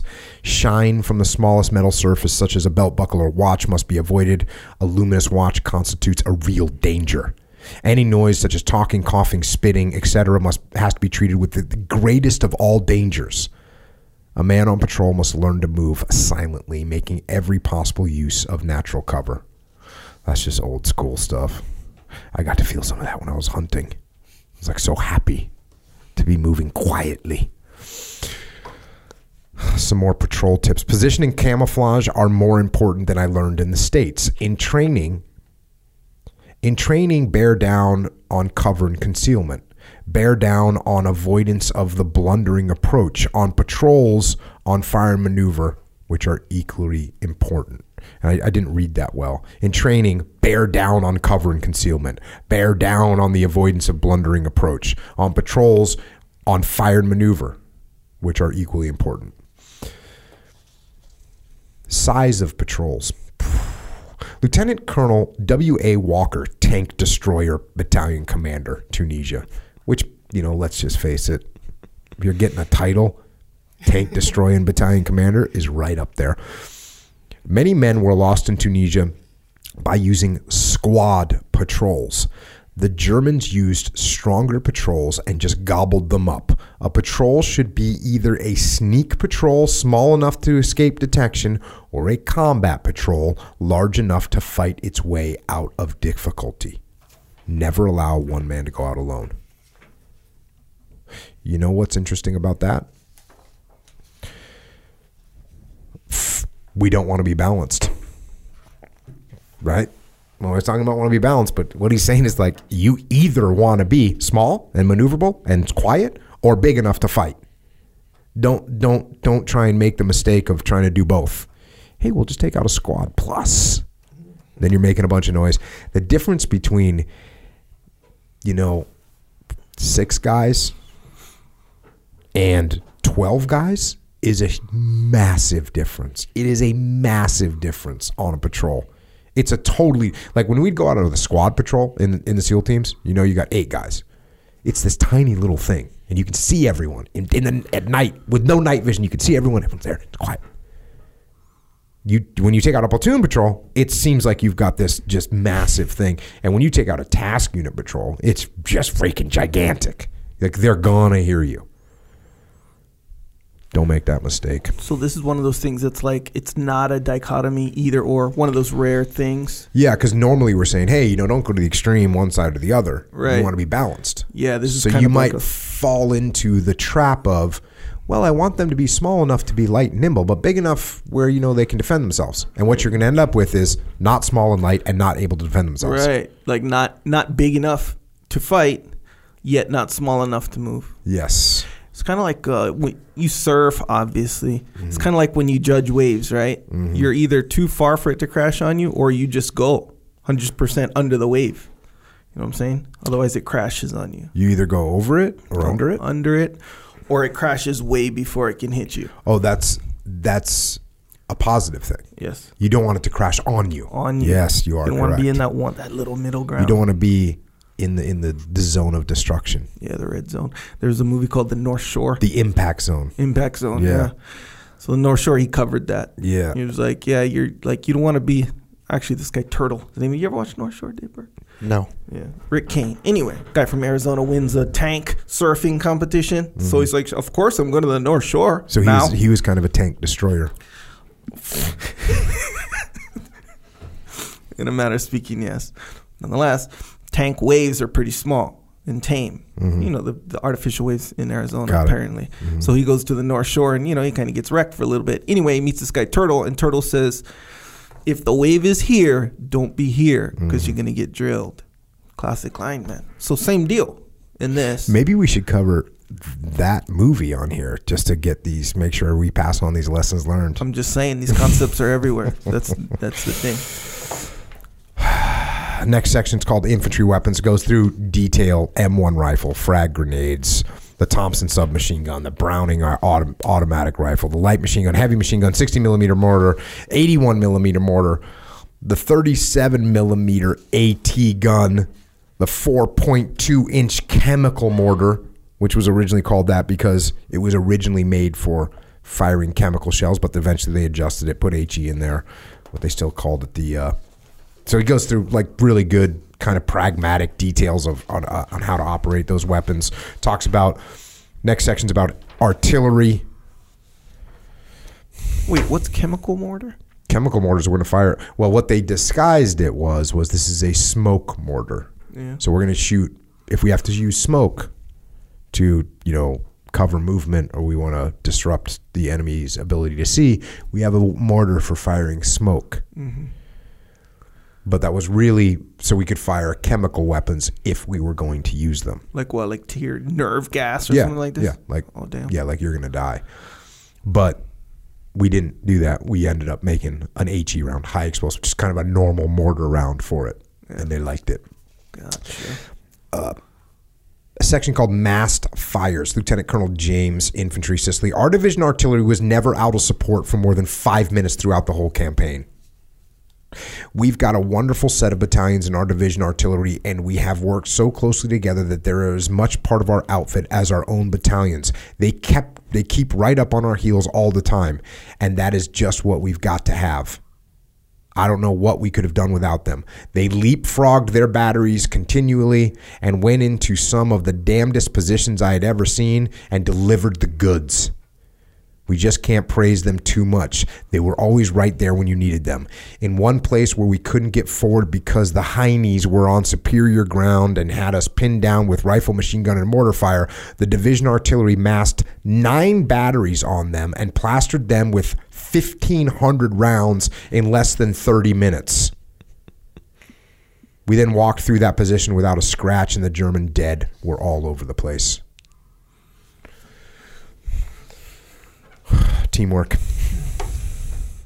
Infantry tank team, Captain Putnam, Infantry, Sicily. The infantry should be given practical training in cooperation with tanks. I don't mean the armored infantry. They're part of the armored division and work with them all the time. I mean ordinary infantry like us. I know our regiment didn't have any training with tanks in preparation for combat. We just didn't know how to work with the attached tank unit. When the tanks came up to support us after we had broken up the German attack, we did not follow up the tanks properly as they went forward.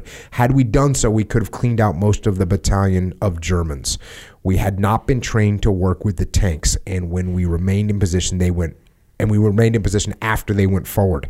If we would have known how to go forward with them, we could have done a much better job and could have gotten all the German vehicles and materiel. After this experience, we strongly recommend that all infantry be given practical training in cooperation with tanks in action. Get the infantrymen used to the tanks and how to fight together with them. That for me, that's a comment about training in general. You know, you can't expect people to do things that they've never trained to do. So don't expect them to do things that they haven't trained to do. If there's something that they need to know how to do or that they might have to do, train them on it. Infantry tank attack, Lieutenant Colonel Perkins, Tank Battalion Commander, Italy. The rush to battle is the wrong idea. Here, we creep up. Each tank should overwatch another tank. Each section should overwatch another section. Each platoon should overwatch another platoon.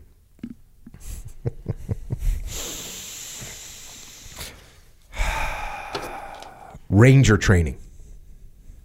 Buddy system. Lieutenant Colonel William O. Darby, commanding officer of the Rangers in Italy. And I think everybody kind of knows what I say when I say Lieutenant Colonel William O. Darby. I know they at least think of the Darby Queen, the Ranger obstacle course. In our work, we always use the buddy system. The men work in pairs. They live in pairs, eat in pairs, do guard in pairs, even do KP in pairs. Confidence in each other is developed. They can pick their own buddy from within their platoon. Same thing in the SEAL teams. Day one, you get a swim buddy and you stick with them. Realism. In our training, we never do anything without battle noises and effects. We always use live ammunition. We use mines, barbed wire, and protective bands of machine gun fire extensively. If the problem is to capture a machine gun nest, there's always a machine gun nest there with a machine gun firing in a fixed direction. The men very quickly get accustomed to having live ammunition flying around them. Captured Italian and German machine guns and machine pistols are used by the enemy in our problems. That he's talking about the OPFOR. Our men quickly learn to distinguish between the fire of our own weapons and that of enemy weapons. Also, the enemy makes constant use of flares. We always carry our normal load of ammunition with weapons loaded. If a man knows his weapon is loaded, he will be more careful in handling it. An accidental discharge of a weapon automatically means a fine and immediate reduction to the grade of private. In our work, we must take drastic measures to guard against accidental discharges of weapons. We learned our lesson in Tunisia, where the accidental discharge of a rifle queered a raid and caused a 24-hour delay in operations. So all kinds of good stuff in there. And I will say this. So when I got to SEAL teams, it was almost all live fire. We did live fire for everything. And it gave you that kind of pressure and that kind of, you got accustomed to machine guns and hearing them and, rounds snapping overhead, and you just got used to it. In fact, there were days where they would put us downrange and just shoot, put you downrange. You'd go behind a berm or whatever. You get in a safe spot, and then they just shoot at you. So you'd start getting used to like, okay, this is what different rounds sound like. And that happens even being in the butts at, on a normal range. But that kind of realism is important. Here's the drawback. The drawback is the enemy doesn't maneuver. The enemy doesn't shoot back at you. So when we started using simunition, paintball, laser tag systems, that totally improved our tactical capability to an incredible amount. The accidental discharge, that's still a huge deal, right? Oh, yeah. What is it now like that? I mean, they're talking about fining people and busting them down to private. I think some of it depends on the circumstances. If you have an accidental discharge in the SEAL teams, it's going to be your career's on the line. If you have something like that happen, it's not necessarily going to be over, but you're going to have you're going to have to keep your hopes up that you don't get. So even like they call it AD, right? Or UAD? Yeah. AD, ND, which is a negligent discharge. Are those AD two different things? I think they are now. I'm not like totally caught up on the terminology of where it's at right now. Yeah. The ND just started coming around when I was sort of in my later years. Yeah. I feel like negligent, that's like careless, like you're like an accidental discharge, which, to your point, you can have a round just cook off. Like you're out in the desert in Imperial Valley in California, it's 120 degrees out, and you dump 6 mags on your last run, and you're standing there, your weapon is scorching hot, and if there's a round in the chamber, it can cook off. It can just shoot. That's why you have your weapon pointed in a safe direction at all times. Yeah. If that happened, you're not going to get, you're not really going to get in trouble. If everyone didn't have their weapon clear and safe, but when it's hot out, everyone would be like, hey, clear and safe your weapons. But, we also used to have a command, safe and let them hang, which is you just safe your weapon and you just let it hang there. So if you've got a hot round in there, it can cook off. Yeah. You're probably not, you're not going to get in trouble for that, most likely. Occasionally a weapon will have some kind of a malfunction that will cause a problem. What else could happen? I feel like something like that, like a weapons malfunction, yeah. That's like that's an accidental discharge. Negligent is the kind like negligent is I had my finger in the trigger. Yeah. And somebody called a ceasefire, and all of a sudden, I kind of let my weapon hang when it's resting on my finger, and I crack off a round. Right. You're going to get in a lot of trouble for that. Yeah. Huh. Interesting.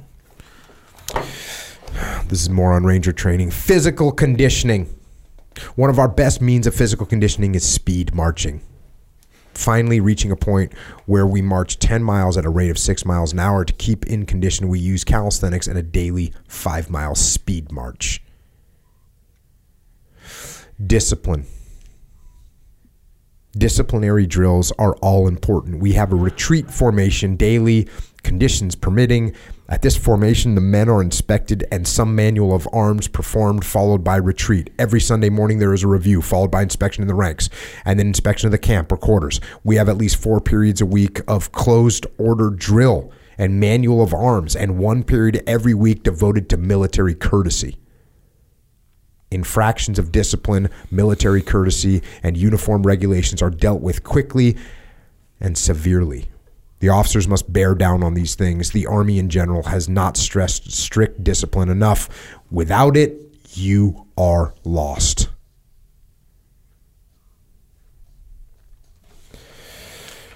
Yeah, one of those things.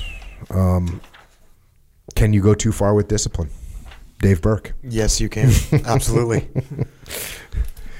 I obviously don't know the background of that story, but the version of the story that he's talking about is the guys that could field strip their weapon in the dark at night on the worst possible situations. We had 9 seconds to get that weapon back in action. You need discipline and repeat and rote and over. You need that. And then the flip side is exactly what you just started this whole conversation with. If you do it because you're scared of me, and I tell you to do it because if you don't, you're going to get punished, sooner or later, that approach will fail. Mm-hmm. And look, I know what the context of the book is, so it's driven by that first scenario, but you absolutely can overdo it. Yeah. And then you could be like John Basilone. Bazzy. And you'd hear stories from guys that worked with him. And they absolutely loved doing the right thing, drilling with those weapons. He set the example. He did it in front of them at night, blindfold, all those things. He did all those things. He did, and they loved doing it. He was inspirational. He didn't impose discipline on them. He showed them and gave them the gift of self-discipline, which is far superior. Dude. And think of the mileage you get is if as a leader, the discipline that you demand from your people and the punishment that might come from not doing it, if you actually impose it upon yourself as well and hold yourself to the same standard, as opposed to get out there and go do that, and I'm going to sit in here and, I don't know, watch TV or something. That piece of it, when you're talking about that discipline, what you get when you hold yourself to the exact same standard as your people. Bazzy. Section 2, field artillery. Morale effect. The incessant firing of our artillery during the 6-week period produced contrasting effects on the nerves of our own troops and on those of the enemy. Our infantry often stated that having those rounds continually landing in front of them was one of the best morale builders, especially at night. In the Jap, on the other hand, it produced severe cases of war neurosis. He couldn't sleep at night because he never knew when or where the next round was going to land. He couldn't sleep in the daytime because when our infantry wasn't attacking him, our artillery was giving him hell. And this is nice. The following statements made by prisoners are interesting. So these are Japanese prisoners, of which we know there wasn't a lot. Between Bibelo Hill and the airport, we had many guns of all sizes before this campaign, but now many of them are gone, knocked out by artillery. It has completely demoralized many units, reduced many units in strength, and has made many men go crazy. We were awakened at night by the slightest noise because of the bad state of nerves. At night, 3 men stayed in one foxhole, 2 smoked while 1 slept. During the day, we also tried to get some sleep by alternating, but the continual artillery fire kept us on edge, and we got no rest. Even in the 2-story dugouts, many men were killed just by concussion. A direct hit would kill all the men inside.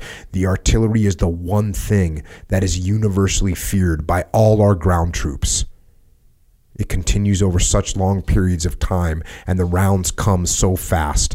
Except for the artillery, we could continue our defense. That's horror. That's just horror.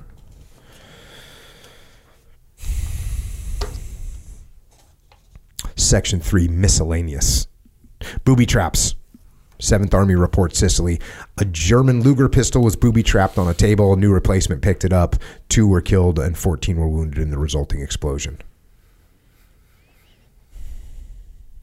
There's another little I wasn't going to read this, but I'm going to read it. A Luger pistol was found lying on the ground. An American infantry lieutenant carefully tied a long cord to it and then, getting into a hole, pulled it to him and put it in his pocket. Later in the day, while examining the pistol, he attempted to remove the magazine. The explosion killed the lieutenant and 2 other men, with 6 soldiers wounded.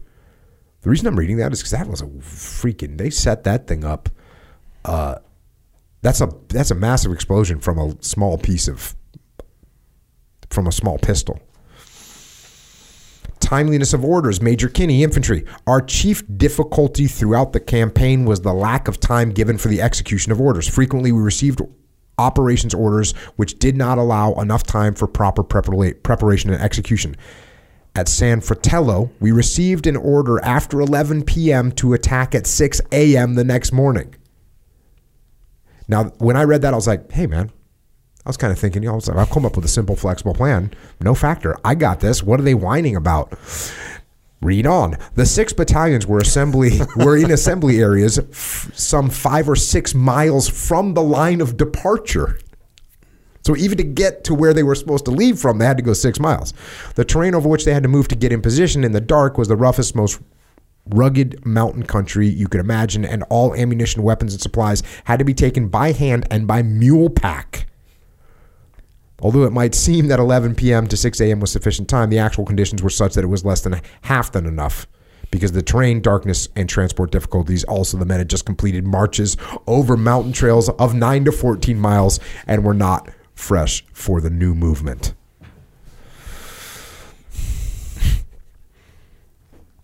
Maps, 7th Army report, Sicily. Instill in all personnel an appreciation of the value of maps. The supply of maps will never be adequate to the demand. Training in the care and preservation of maps is as important as training in the care and preservation of materiel.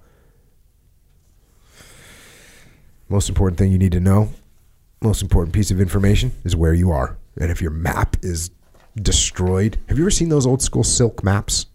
Yeah. Those things are legit. Yeah. They print them on silk, Echo Charles, because then they could survive. I understand. I like this section. This section is called Room for Improvement. The following comments indicating weaknesses which must be corrected were made by the commanding general, and they don't give the division. I guess they're keeping it secret. Here we go. Sometimes units failed to dispose themselves properly for all-round defense when halted on an objective or when placed in position for defense. So when you go into defense, they're not putting themselves in the right positions. Next, in the attack, riflemen frequently failed to provide fire that would cover the movement of adjacent units merely because they were not able to pinpoint definitely the location of the enemy rifle and machine gun elements firing on our troops. What does that mean? That means you fire where you suspect the enemy will be. And that's something that infantrymen and special operations people learn is if you don't know where the enemy is and you're in a gunfight, shoot where you think they might be. This is perhaps one of my favorite things from this book. Some small unit commanders selected positions, apparently with cover and concealment, for themselves as the primary objective rather than positions from which effective fire could be brought to bear on the enemy. And the last one, due to the enormous division frontage in the second phase of the landing at Salerno, some commanders attempted to stretch their units excessively and as a result permitted faulty dispositions. Prioritize and execute.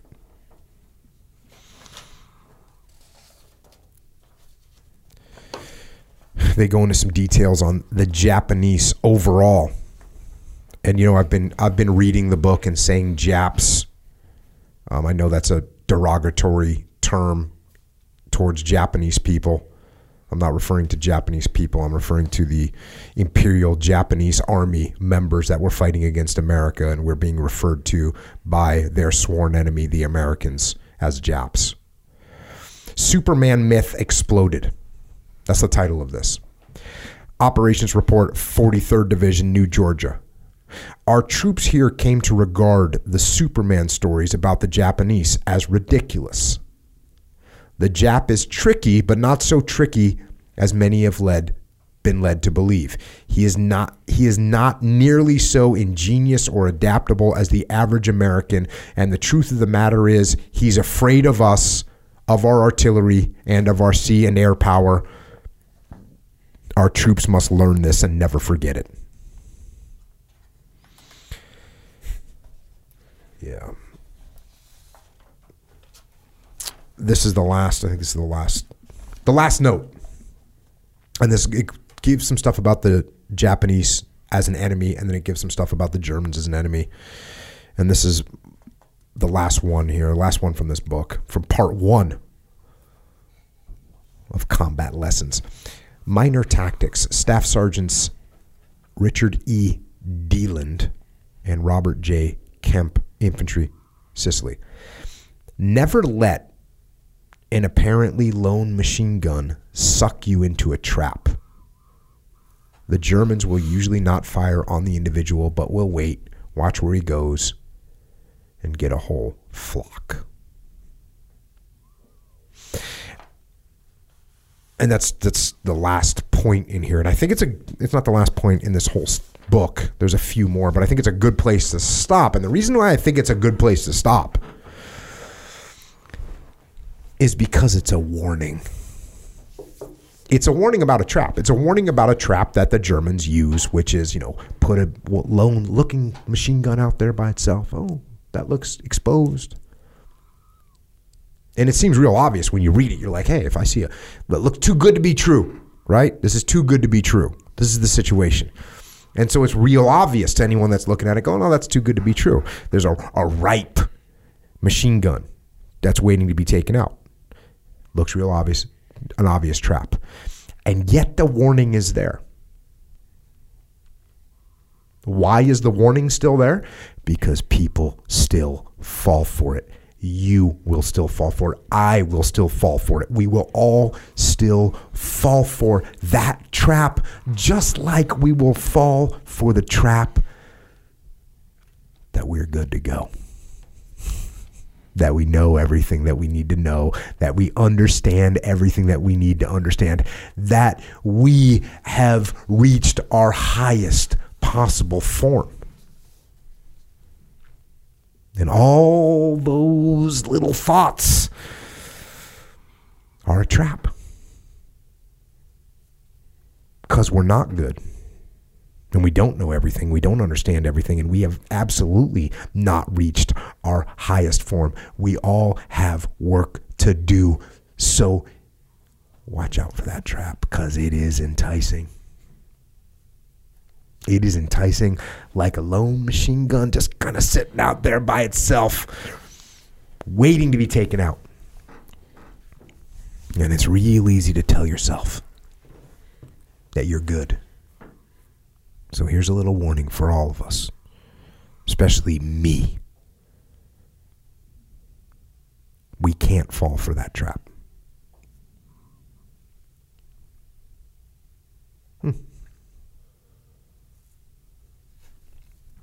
Well, that wraps up that. Any other notes, Dave?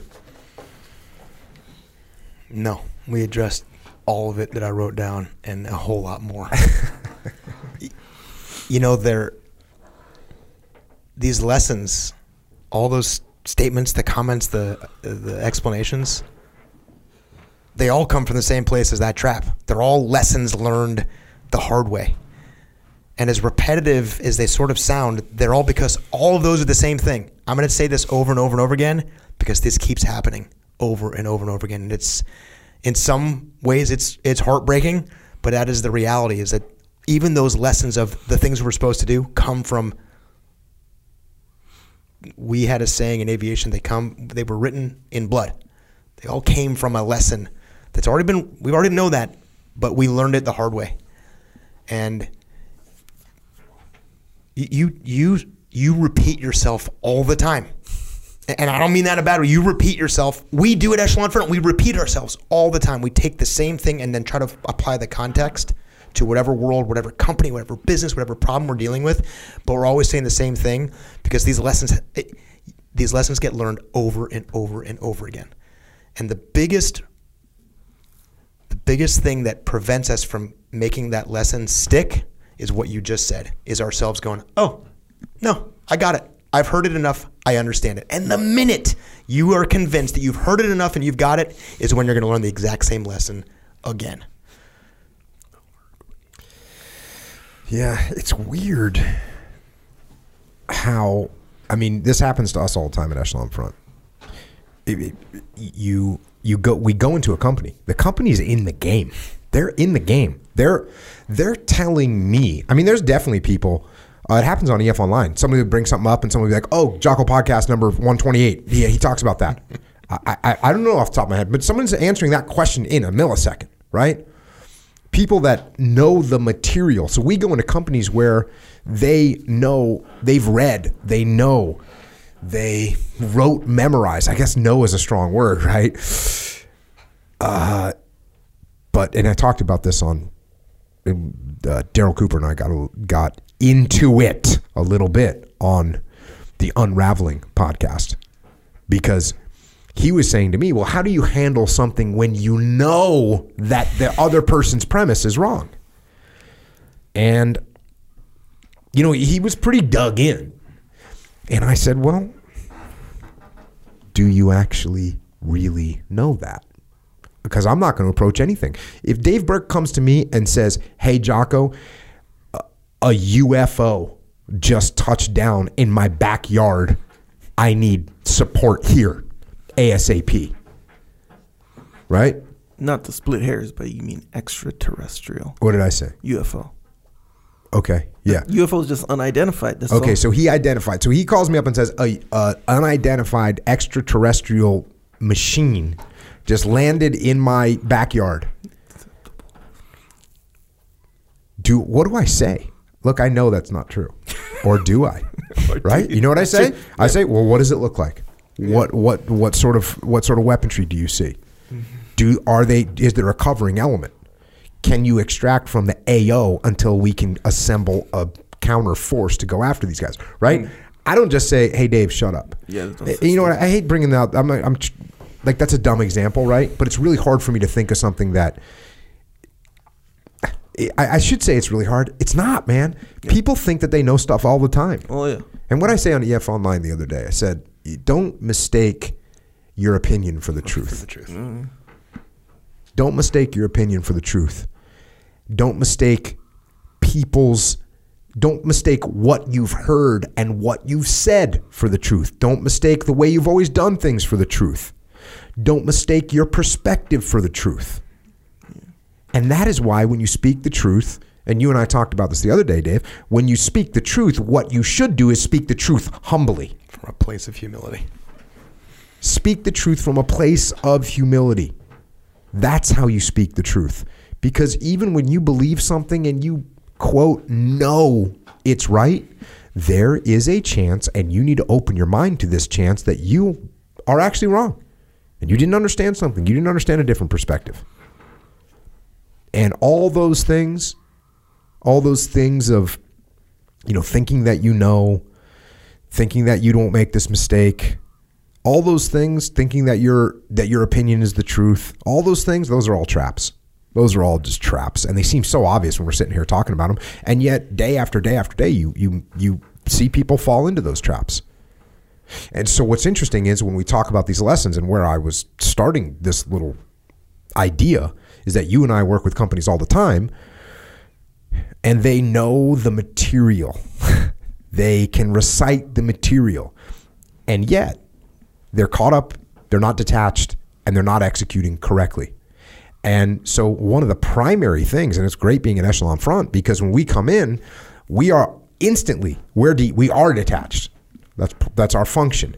So as soon as we just take them and we move them over to our position, 3 feet, and say, look at that meeting. Look at how that meeting just went. Or, look at this task, the way you put this out to the troops. Look at this. Just look at it. Does that sound like you're micromanaging? Does that sound like you're not giving any ownership? Like, what does it sound like if you read this and all of a sudden people go, So you've got to watch out for these traps in the world. I'm going to say something that is a total contradiction, because all the things that all these quotes, all these lessons, all the things you were just reading about in this book or whatever this is, this compilation of people's lessons that they've learned. I was thinking about how often these things get repeated. And it's this idea of, hey, the minute you think you know these lessons, the minute you think I know this, is when you actually have the most amount of risk. And at the same time, I'm thinking to myself, I wish I knew all this stuff at the very beginning of my career, and to think about what I actually could have done with my time in the Marine Corps if I knew this stuff. And like just the ultimate dichotomy of you never know this stuff. You have to learn it over and over and over again. And if I just knew this stuff, how much better I would have been at what I was doing. The broad understanding of it is what makes it hard for people to understand at a level where it can be utilized. Because I know for a fact that you were taught, hey, okay, when you were going through the basic school, like, okay, you got this element over here, they're going to put down. You were absolutely taught that. I was absolutely taught that. And yet I ended up having to teach this stuff to SEALs, guys that had been in for 15 years, 20 years, to be like, hey, why aren't you putting some machine guns out on the flanks while you cross this road?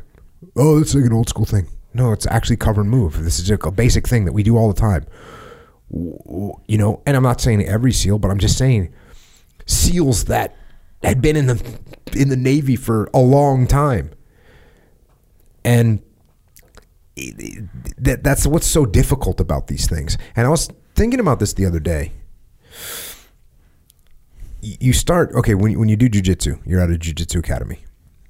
And the more people that are at the academy and the better they get, it's like a pyramid. If you're at the top of the pyramid. So Dean Lister is at the top of the pyramid at Victory MMA. Every single time someone shows up new, they're a white belt.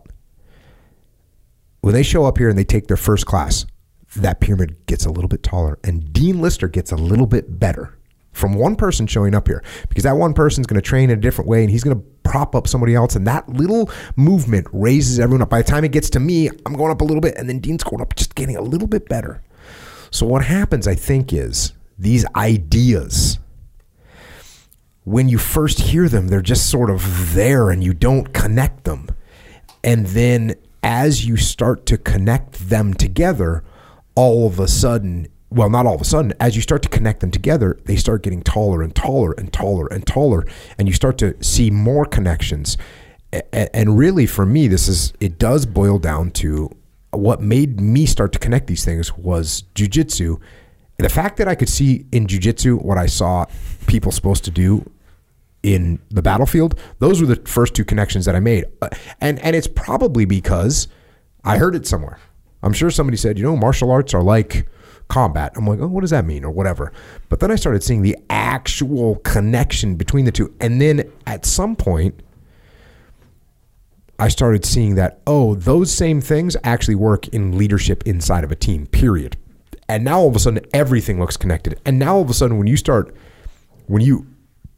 learn a move in jiu-jitsu, when you learn a move in a jiu-jitsu and you don't know anything, that move is a solitary thing by itself. It's unsupported in any way.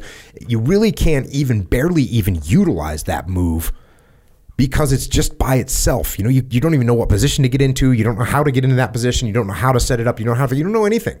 You know that move, but it's so easy to forget because it's not connected to anything else. The better you get, the more knowledge you have, all of a sudden you start putting these things together. And now they become a system. Now they're all interrelated. And now when you see something, hear something, it fits in. You see how it fits into this overall broad view of things, which is why, we constantly are quoting, if you see the way broadly, you'll see it in all things. And that's what this is. But it takes a certain level of understanding before you can see the way broadly. And, I talk to young guys that are going in the SEAL teams, and they just have this stuff isn't even it's not even on the radar in any way, shape, or form, right? And part of it is because they don't see the SEAL teams. They see the SEAL teams as like, I'm going to go make it through buds, and I'm going to go and, I'm going to go run, and we're going to shoot machine guns. They don't understand what this profession is. And it's better now than it was. I mean, the guys, when I came in, I didn't freaking understand any of this stuff in any way, shape, or form. I barely even understood what it meant to, okay, you're going to be part of this squad, and this squad has responsibilities to an overall. I barely grasp any of that. But as you start to assemble this information, and so that's what's hard. So going back to working with the client, like until you can start bringing things together for them, until they start connecting these things in their own head, that's another thing. is I can sit there and with a ball peen hammer hit you with one spot and go cover and move, cover and move, cover and move until you see that cover and move is connected to these other things. It's very, very difficult to force the knowledge onto another human. Yeah. And I made the comment earlier about I wish I knew these things. There's a whole bunch of reasons why you simply can't at the beginning, just like you described. Like I said, Second Lieutenant Dave Burke almost can't know this, no matter how crystal clear these lessons are from World War II and forever back. And the other side of that, though, is that even when you can, it still never ends finding more to know. Dude, I taught at Top Gun. The argument, the apex of aviation and the pinnacle and all these things that we use to describe Top Gun, this PhD level, graduate level system of combat aviation, Top Gun. You know what I was teaching there?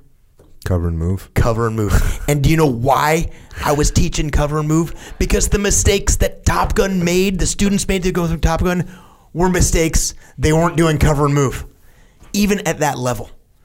The reason I was talking about simple plans at Top Gun, we didn't use the same words used, but I was teaching that same thing is because the plans weren't simple and nobody really understood them. And they go out in missions and come back and, hey, why'd they screw that? Well, these guys didn't listen to me. Well, that could be it, but actually it's probably not. What probably is that you didn't explain it very well. The reason I was teaching these same simple fundamental things at Top Gun is that those are the mistakes that were being made repeatedly by some of the best, most experienced pilots in the world. And as I hear myself say, I wish I knew this stuff, and almost now laughing at the phrase, know this stuff, It's crazy how even now that I know it's so much more than I ever knew, what I really know is how little I still really know and how much more there is out there. And that's why every time you break out another book, I'm like, dude, that book was awesome. Even though it's saying the exact same things they're all saying. But that's actually really good. Because we get to do this again. Yeah. We get to do it over and over again. Yeah. And get to see it from a different angle and get to understand it a little bit deeper. Like when this example comes in, the pyramid goes up just a little bit more and it ties together another little part of your brain. And I often wonder, there's some lessons that you cannot teach to someone. Like they have to experience it, right? And there's unfortunately a lot of lessons like that. Yeah. Let's face it. That is the vast majority of lessons because otherwise everyone would, get issued a certain book at age 12 and here's what you need to know. And they'd be like, oh, cool. Got it. Okay. Save my money. Okay. Eat healthy. Okay. There's all these fundamental things that a human being could do that if you did all these fundamental things, and by the way, these are not hidden knowledge. These are common knowledge. These are just common knowledge, things that everyone kind of knows. Mm-hmm. And yet we think it's going to be different for us. We think I'm going to do it a little bit differently. And that's not going to work. No, it's not going to work. So taking these things, and that's another good thing is you have to experience them. In some way you have to experience them. And that's one good thing that happens at Echelon Front is you are in an environment where you get to use this stuff real world. And that's been interesting, sort of after the first 6 weeks of the COVID lockdown, not even 6 weeks, the feedback we started getting was from many of the companies we work with was this stuff really works. Yeah. And the reason that they were saying is because they'd never really been tested in it before. Yeah. They're doing great. They want to do even better. And now they go and do better. And they go, wow, this stuff really works, doesn't it? So hard to learn. And the thing that makes it hardest to learn is if you fall into the trap of, I know it. I wish there was another, I'm familiar with it, right? There's got to be a lesser form of I know. Because I know that's 100%. Yeah. I know is 100%. There should be a lesser form of no. Maybe I'm familiar with. I understand at a decent level some of the concepts that we talk about. This is not new to me. Yeah, this is not new to me. That sounds a little bit, is that a little bit kind of? Yeah. It is. No, is it a little bit arrogant though? Yeah. Oh, okay. That's why. That's kind of part of the gig. It's not No, new to me. I'm looking for a word that actually says, I'm very familiar with this, but I know that I have a lot to learn. We should make you a want the word up. opposite? Yes, I want the opposite of that. Okay. Yeah. The word for how I feel. The word for Okay. how we should all feel. Yes. Oh, okay. I thought you were Which looking for is, the opposite. I am striving to be better. I'm familiar. I know that these things exist, and I know that I don't. Yeah, know them like completely. basically saying you're a white belt at this. Yeah. Maybe it's like saying I'm a purple belt at this. Yeah. Maybe. Which Which is is- that I'm just on the path. Yeah. Yeah. Yeah, Hoyler back in the day, a long time ago, I did a website for him, and he was at my house, and it was me and Kid Peligro and Hoyler. What's up, kid? What's up, Hoyler? Yep. And so me and Kid Peligro were He texted looking. me the day after we had Higgs on. He's like, Higgs. So we're looking at it, and he's like, "Hey, we're trying to integrate his." Anyway, we're doing some technical stuff, right? So I'm doing this. I was like, "Okay, this is what you got to do. You got to do this, I think." And he's like, "Maybe if we did this." So we tried it his way, boom, and it worked. So it it rendered on the screen. And Hoyler's like, "It's his website, but he doesn't know this part." He's like, "Oh, I'm a white belt at this stuff," and it gave me that feeling that you just mentioned right now. Like it reminded me of that time, kind of like he knows what's going on, but he has no idea how deep it goes, in the back end like that. Yeah. Well, there's definitely that time period when you start jiu-jitsu and the first couple days, it takes a little while to go, wow, I really don't know a lot. Because in the beginning, you think it's finite. Yeah. That's the big difference. Yeah, that's it. In the beginning, you think it's 13 moves. And then you go, oh, wait, it's actually probably 35 moves. When I started jiu-jitsu, I thought it was 9 moves. I thought that was the whole thing. I know, me too. Give me my black belt up in here. I know it's gonna get the good, yeah. Americana. I know the guillotine. I know the rear naked choke. I'm good. Yeah. What? Give me my black belt. And then you get really good at it. And the better you get, the more you realize, Yeah. I don't know a lot of stuff. There's a lot of stuff out there we And don't know. And that's the way this is. That's the way this is. And like I said, the biggest thing you got to watch out for is that trap. And we got to avoid the trap. Yep. And speaking of avoiding the trap, and speaking of staying on the path, Echo Charles, Yes. we want to avoid the trap of complacency. Complacency. We want to improve. We want to get better. We want to be better. Recommendations. So complacency, and how do I, why does complacency come in as far as working out goes? Because you think you're good. You think you're good to go, or maybe you don't need it as much, or whatever. Because here's a big one. It's going to sound kind of offbeat. Maybe not. I don't know. But let's say you get married, kids. That's an easy one to Bro, be my like, favorite thing is when people tell me, oh man, I was really into jiu-jitsu, but I got 2 kids. Yeah. And I always just look at them, I got 4 kids. What? Yeah, as if, well. Or I'm old. I've had people go, yeah, I'm just all old now. I'm like, how old are you? They're like, oh, I'm 42. I'm like, Yeah. bro. But there's two kind of reasons or excuses or whatever there when they're like, I got kids. That's either saying I don't have time. Well, okay. So back to the working out thing when you after you get married. There's 2 reasons. Kind of like, oh well, my focus is on something else now. Meaning like I don't really have time to do these extracurricular things, quote unquote. And then the other one is I don't need to anymore. Because a lot of people, that's kind of whether they have it consciously or not. It's like, well, I don't need to necessarily be in great shape because I already have a girl kind of thing. Because part of their reason is to attract a girl. You see what I'm saying? And it goes both ways. It's a 2-way street, obviously.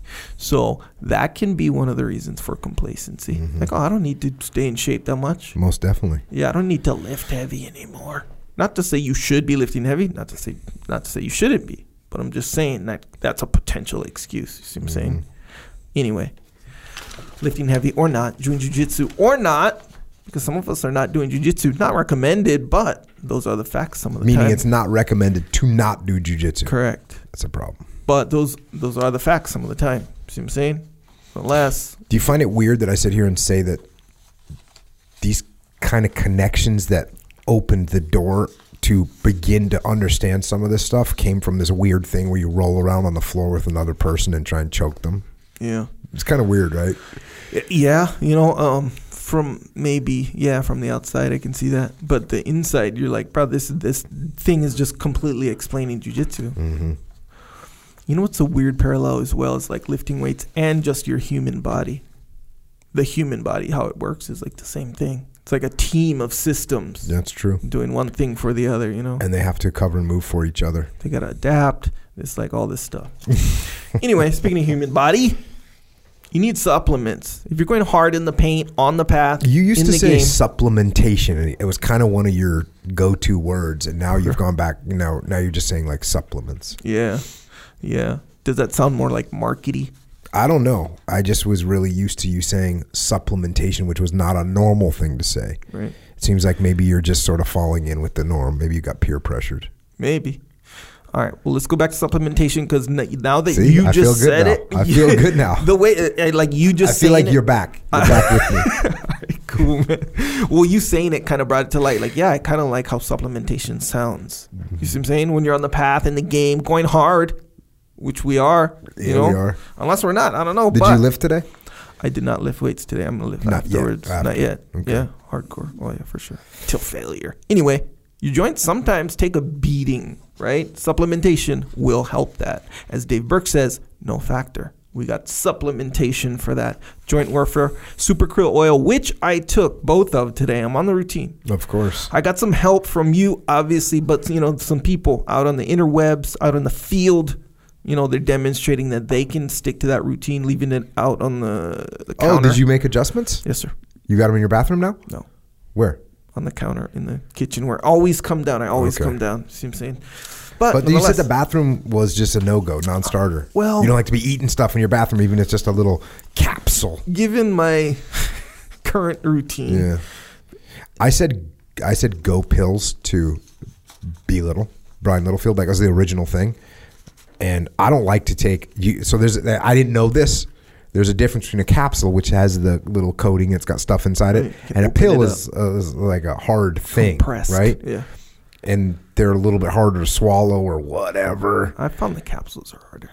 Oh, really? I found, yeah. Well, that's too bad you're not in charge of a supplement company. Because the original Go pills that he made were, I said, hey, make these things. I want to, have the stuff from Discipline Glow, but make it smaller. So the whole story was, hey, man, this, Dave. You don't want to have to drink a drink before you go and present to a group for 2.5 hours, because you don't want to have to say, hey, can everyone hold on a second, a little bio break here? No. In fact, when people tell me, hey, while you're speaking, we're gonna put waters up here, and I say, if I have to drink during the next 1 hour, if I go, hold on a second while I'm presenting, I need to take a drink right now because my voice is dry. If I have to do that, we got a problem. I failed. You're not sitting there so you can see me drink. Sure. We're not drinking. Now, if I'm up during the muster, I'm on stage for 6 hours. Yeah, we're up there drinking and chilling and whatever. Plus, you guys are taking turns. Yeah. So but the Go pills, I said, hey, man, I can't be drinking a drink, filling my bladder up while I'm, before, because I don't want to have to stop. Yes, sir. Can you make something compact, compressed? There you go. That's the Discipline Go in a pill format. Get that mind cranking. So, just to be clear, the Discipline Go is a pill or a capsule? It is a capsule. Okay. Yes. So the original one that Be Little made was a pill because that's what I had requested. Yeah. I told him the wrong thing. I didn't understand the difference. Gotta know the lingo, I guess. Yeah. Okay, so pill, compressed. Yes. Capsule is a capsule yes. that you can unscrew and take the powder out. Gel cap, which is Super Krill oil, Super Krill. And D vitamins. And those are gel caps. Yes, they are. It's different. So the three delivery methodologies. Look at you. Just to be clear. Yeah. Yep. Okay, there you go. So nonetheless, these things will help you on the path big time. Also, again, we mentioned the D3. Boom, that's a daily. Those are small too, so that's like kind of like no excuse. Some people are like, I don't like swallowing pills. Some people like that for sure. This one, no factor. It's a gel cap, which is arguably. I used to take pills one at a time. Yeah. One, so I would take 7 or 8 pills. Right. So I would take one. Why? Just I just didn't like it. Yeah. Kind of like what you're saying. I was one of those people. And then I realized it was inefficient. It is And I had to overcome this, scenario. Bro, I'll tell you the technique to swallow pills. You swallow 10 pills at once if you want. Well, I've never tried it, but I'm saying, given the theoretically, because I what do I take? And this is all at once. 2 D vitamins. Oh, you take 2 of those? Yeah. I take. Okay, go ahead. 3 krill oil. Mm-hmm. 3 joint warfare. And every once in a while, I'll throw in 2 Cold War. Mm-hmm. So what is that? 2, 6. I don't know. I didn't do the math. Nonetheless, it's a lot. Let's say it's 6. Yeah, I take all those at once. Yeah. All you got to do is when you drink your water with it. Wait, you drink water with it? Yep. Yeah, that some guys are advanced. They just boom. That's one speed. That's a hardcore dude right there. Yeah, but we're not all there, so we're gonna drink our water with it. But bro, all you got to do. Some people they lean their head back. Oh. Here's the thing. When you lean your head back like that, narrows the throat chamber? No. Well, I don't know. Maybe not. But that's not what I found as far as feelings go. Those capsules that you talk about, they float in the water. You want it to sink. Really. The pills sink. Especially if they're coated with something. Got it. Anyway, so if you go straight up, straight back, boom, the gel caps float. Sometimes they don't go down. Interesting. This is what you do. You turn your head to the side. Okay. See what I'm saying, though? Because, look, it still floats, but since it's to the side, it's on the side of your throat, not on the top of it. So it goes down easier. 5 pills, 6 pills. Learn something new every day. One speed. There I was thinking I knew how to take capsules. Yeah. Now I learned the truth. I guess technically I shouldn't even say that's the best way. I'm just saying currently that is the leading way. My little daughter was getting sick, and I said, hey, you need to take some Cold War. Yeah. And so then she does not like to take pills or capsules. And I said, no problem. I broke it open, mixed it up in water. It was water. You cannot do this. Bruh. It is because there's garlic in there, like a lot of garlic, which is an awesome ingredient to have. But man, I mixed it up and it was nasty. Yeah. Try it with one just to kind of see. That would be an exercise in discipline. Just mix up Cold War pills and just drink them like shots. Yeah. Oh, man, I think maybe sprinkle them on some eggs or maybe some bacon or something. That might be something. Actually, interesting concept. But that's the thing, though. I'm sure Cold War is not just garlic powder. No, of course I'm sure not. There's some like actual. But that's when you mix it with water and smell it. You're smelling something that is strong. Aroma. All right. Well, nonetheless, however you choose to take these things, they will help you 100%. In the game on the path. 100%. Don't forget about milk. Protein in the form of a dessert. Protein. Additional protein. It's not like you're not eating protein ever. But if you weren't, it would be. Boom. Now you are. Yeah. There you go. Boom. What else? Jocko White tea. Yes. We're deadlifting. It's not like we're not deadlifting. No. Unless we're not. I don't know. We should be deadlifting. We should be. I think so. That's my opinion too. Well, what does Jocko White tea have to do with that? Because it allows you to deadlift 8,000 pounds. Is it 8? Yeah. Well, that's the guarantee. Could be right. more. Right. Could be more. If you go hard, I guess. Yep. And you can get all this stuff at the Vitamin Shop. The Vitamin Shop in your local AO, area of operations. Yes, sir. Also at OriginMain.com. If you don't want to go to the Vitamin Shop, you want the delivery system to your door. Then you go, OriginMain.com. Also at OriginMain.com is jiu-jitsu stuff. Gis, rash guards. There's t-shirts and, other clothes or whatever, but more importantly, actually not importantly, but significantly additionally, jeans and boots. There's something else coming, which you probably don't even know about because you're not really building good relationships. It's the inner circle. Apparently not. So, the material that the gi pants are made of? Yes. It's called atomic twill. So, and it's durable enough to be gi pants, obviously.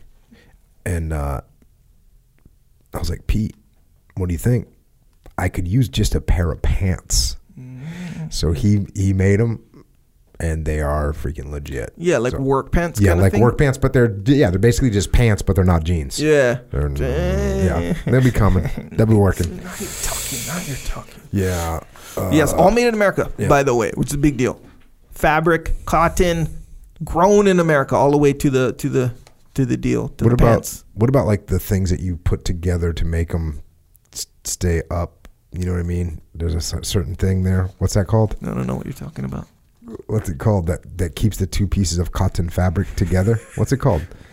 I don't know. Not Velcro? the zipper. Above the zipper is the button. the button. That's right. Yeah. The buttons. Yes, even the buttons are made in America. Works of art, really. Function and fashion, as it were. Nonetheless, HorgeMain.com is where you get all this good stuff. Also, speaking of getting good stuff. Oh, wait, Dave, how'd you like the Jocko Palmer? You gonna go can? I liked it. Is it the top of your list? Or because you're on a Dak Savage? Where are we at? No hit on Dak Savage, but I was doing some Tropic Thunder. But now that Palmer's in a can, that's number one. Right? It just went to the top. Well, dude, Palmer powder is all I had. Yeah. And the thing about Go is like, I get them because I'm going somewhere or I'm on the go. So I don't have time to mix up the powder all the time. The powder was like almost a treat, almost like milk. Yeah. So I'm like, I got time here. I'm going to get crushed ice. I'm going to get the powder. I'm going to mix it up. I got some time. And I'm going to just, now, done. All day. Yeah. Yeah, I agree with the Jocko Palmer scenario. Like it was kind of surprisingly good. You know, when you think, iced tea and lemon, cool, nice, nothing new. Hey, this is nothing new to me. Boom, take a hit. The sum is greater than the sum. What is it? The parts. You see what I'm saying? But anyway, it was that sort of situation. It's good, real good. Anyway, speaking of good, Jocko has a store. It's called Jocko Store. This is where you can get your t-shirts, hoodies, hats. Other cool stuff on there that represent on the path. Discipline equals freedom. Good. Take the high ground, or the high ground will take you. All this stuff you can find jockostore.com. Really, we think that it's cool stuff, but go on there, check it out. If you like something, get something. In all these ways. By the way, if you just like the podcast and you want to support it, these are good ways to support the podcast. Because other than that, the podcast, we don't have it behind the firewall. Paywall. Yeah, paywall. Right? Firewall. That's what everybody wants me to do. Yeah. Put it behind the paywall. Yeah. They want that because all the podcasts are now the new media stuff. Yeah. So, well. Varying levels of advantage. We don't want to do that. We just want to do what we're doing. Yeah. And in order to do what we're doing, a little support boom is nice on that one. Hey, and speaking of this podcast, subscribe to it, check it out. Echo Charles thinks that's important for me to say right now. I don't think it's unimportant. How about that? We also have another podcast that's out right now. It's called The Unraveling. The Jocko Unraveling podcast. Daryl Cooper and me talking about things in the world and how things in the world, when you unravel them, you find out where they came from, why they're happening, and it gives you better understanding of the things that are happening right now. It used to be called The Thread. We had to change the name. There's also Grounded Podcast, which we haven't recorded in a while, but we're getting right on that. Warrior Kid Podcast as well. And don't forget about the Warrior Kid soap made by Aiden, who's up there in a farm taking goat milk at a young age with running a business so that the entire world can stay clean. We got a YouTube channel where Echo Charles is supposed to make videos, and he does sometimes, we'll say. Sure. I'm not going to argue with that one. Some of them have explosions. Music, sometimes. Yeah, some of them have music and other enhancements. Yeah. Skeletons. Sure. Fire. Sure. Tanks. Aircraft. Sometimes, yeah. Unless some don't. Yeah. And everyone that thinks that Echo Charles should put one Easter egg? One sure. pleasant surprise into these 3-hour podcasts. Like when Dave Burke says a mortar exploded, there should be a mortar exploding in this room. Just momentarily. And then the conversation continues. Right. A lot of people think that's what should happen. So we all have a little bit of fun when we're watching a 3-hour episode. Hey, we'll keep exploring that as an option for sure. So, what else? Oh, yeah, psychological warfare. Mm-hmm. Don't forget about that one. Hey, when you don't feel like lifting, bro, I'll admit, yesterday, straight up, didn't feel like lifting. I didn't feel like lifting today, but I did. Yeah. but you already have Psychological Warfare playing in your head on repeat. You know, one of those deals. Yes, I do. So, nonetheless, unfortunately. if you want it in your head, maybe not on repeat, maybe repeat for a little bit. Yeah, that's how you get it. Go to, like, you know, wherever you can buy MP3s, Amazon, you know, Google Play, all these places. Get Psychological Warfare by Jocko Willink. What it is Jocko talking in your ear, telling you why you shouldn't skip the workout, why you shouldn't Eat the donut. pound that donut or the whole box or whatever, nutter butter cookies, you know, you get. Dave Burke. Nonetheless, he'll gently, pragmatically, logically bring you past those moments of weakness, and boom, you get stuff done. It's really good, 100% effective too, by the way. Flipside Canvas. If you want some kind of message to hang on your wall, my brother Dakota Meyer is making it for you. All kinds of messages, important messages. Sure. Check that out, flipsidecanvas.com. Got some books. One of them was written by this guy right over here, Dave Burke. The Code. Good deal, Dave. The Code, the evaluation, the protocols. What do you got? What do you got, Dave? Dude, still getting a ton of messages from troopers who are still on the path and in the game, and it's so legit to hear something as small as this little, field guide? Yeah, field guide. We weren't really sure what to call it. No, but it's useful. Yeah. Which has been awesome. So keep those messages coming, man. I love hearing from them. Yeah, this is like one of those things where, you know, I called it like a reminder almost, but it's kind of like, okay, cool. A reminder doesn't make, you know, that much of an impact maybe on your mind, but think about it. Every day, let's say at the end of the day, right? Most of us don't think, every single day, most of us don't think, how did I do today? How did I do today in all these like critical areas as far as like making an improvement in what you're even doing? Imagine if you were part of anything and you never assessed that thing. Yeah. Doesn't even compute. Imagine if you wanted to make something better. You would assess that thing and see where you could improve it. Now imagine that the most important thing we have is our lives, and people go through their whole lives without assessing where they are, who they are, what they're doing, where they're going. Most important thing you need to know on the battlefield is where you are. Yeah. Then you can move forward. Yeah. That's the protocols in this book. It's funny, like, you know, when like you're a kid and you're trying to, like, I don't know, make the football team, right? Mm-hmm. And you have like tryouts, which, you know, a day or a week or whatever, sometimes a week or whatever. And after every little session, you like come home and you're like, how did I do? How did I do? How did I do? That's just for some intramural football game. We're talking about life. See what I'm saying? Yeah. You would think it'd be more obvious. You would think. Yeah. That book would just be, hey, what are you guys doing writing this? There's this already exists. Yeah. What are you doing writing this? It doesn't exist. Now it does. The code, the evaluation, the protocols.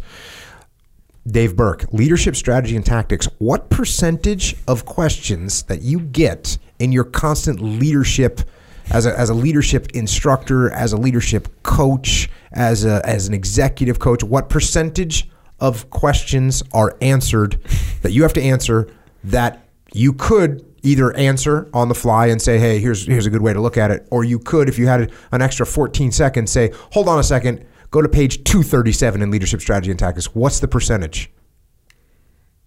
It's a big number.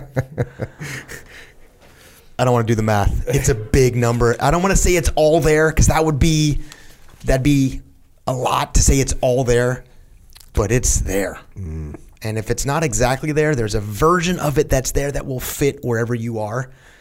The other side is just read that book. Just read it, and it's there. Yeah, I think what's good about that book is the stuff that we're talking about today, where you have to pull these other things and you kind of want to start fitting them together. I think that book is a good step of taking these various principles and starting to see how they play into the world, which I think is a good thing. Yes. Kids, you might have kids, you might know kids, you might as well get them on the path. Way of the Warrior Kid 1, 2, and 3. Those are available. Those are helpful. I'm telling you right now, if you could get a kid these books, you are going to change the trajectory of their lives. And I know that's an arrogant and a bold statement to make, but I hear it all the time from parents, from teachers, and from kids themselves. It's just please Just get it for the kids. Get it for the kids. And then if you got a smaller kid, think about what it's like being a small kid. The world. You have to contend with the world. It's a scary place. We have fears to overcome. Mikey and the Dragons teach kids how to overcome fear. Discipline Equals Freedom Field Manual. How to get after it for adults. And Extreme Ownership. And the Dichotomy of Leadership. The fundamental principles of combat leadership that we talk about all the time that I wrote with my brother Leif Babin. We have Echelon Front Leadership Consultancy. What do we do there, Dave? We teach leadership. No, we help make the connection between all this stuff and the world that these people are living in. And it's the coolest thing in the world because I get to think about this stuff. We get to think about this stuff all the time. Yeah. Which is just completely awesome. Real world application. Yes. On a daily basis into a multitude of scenarios.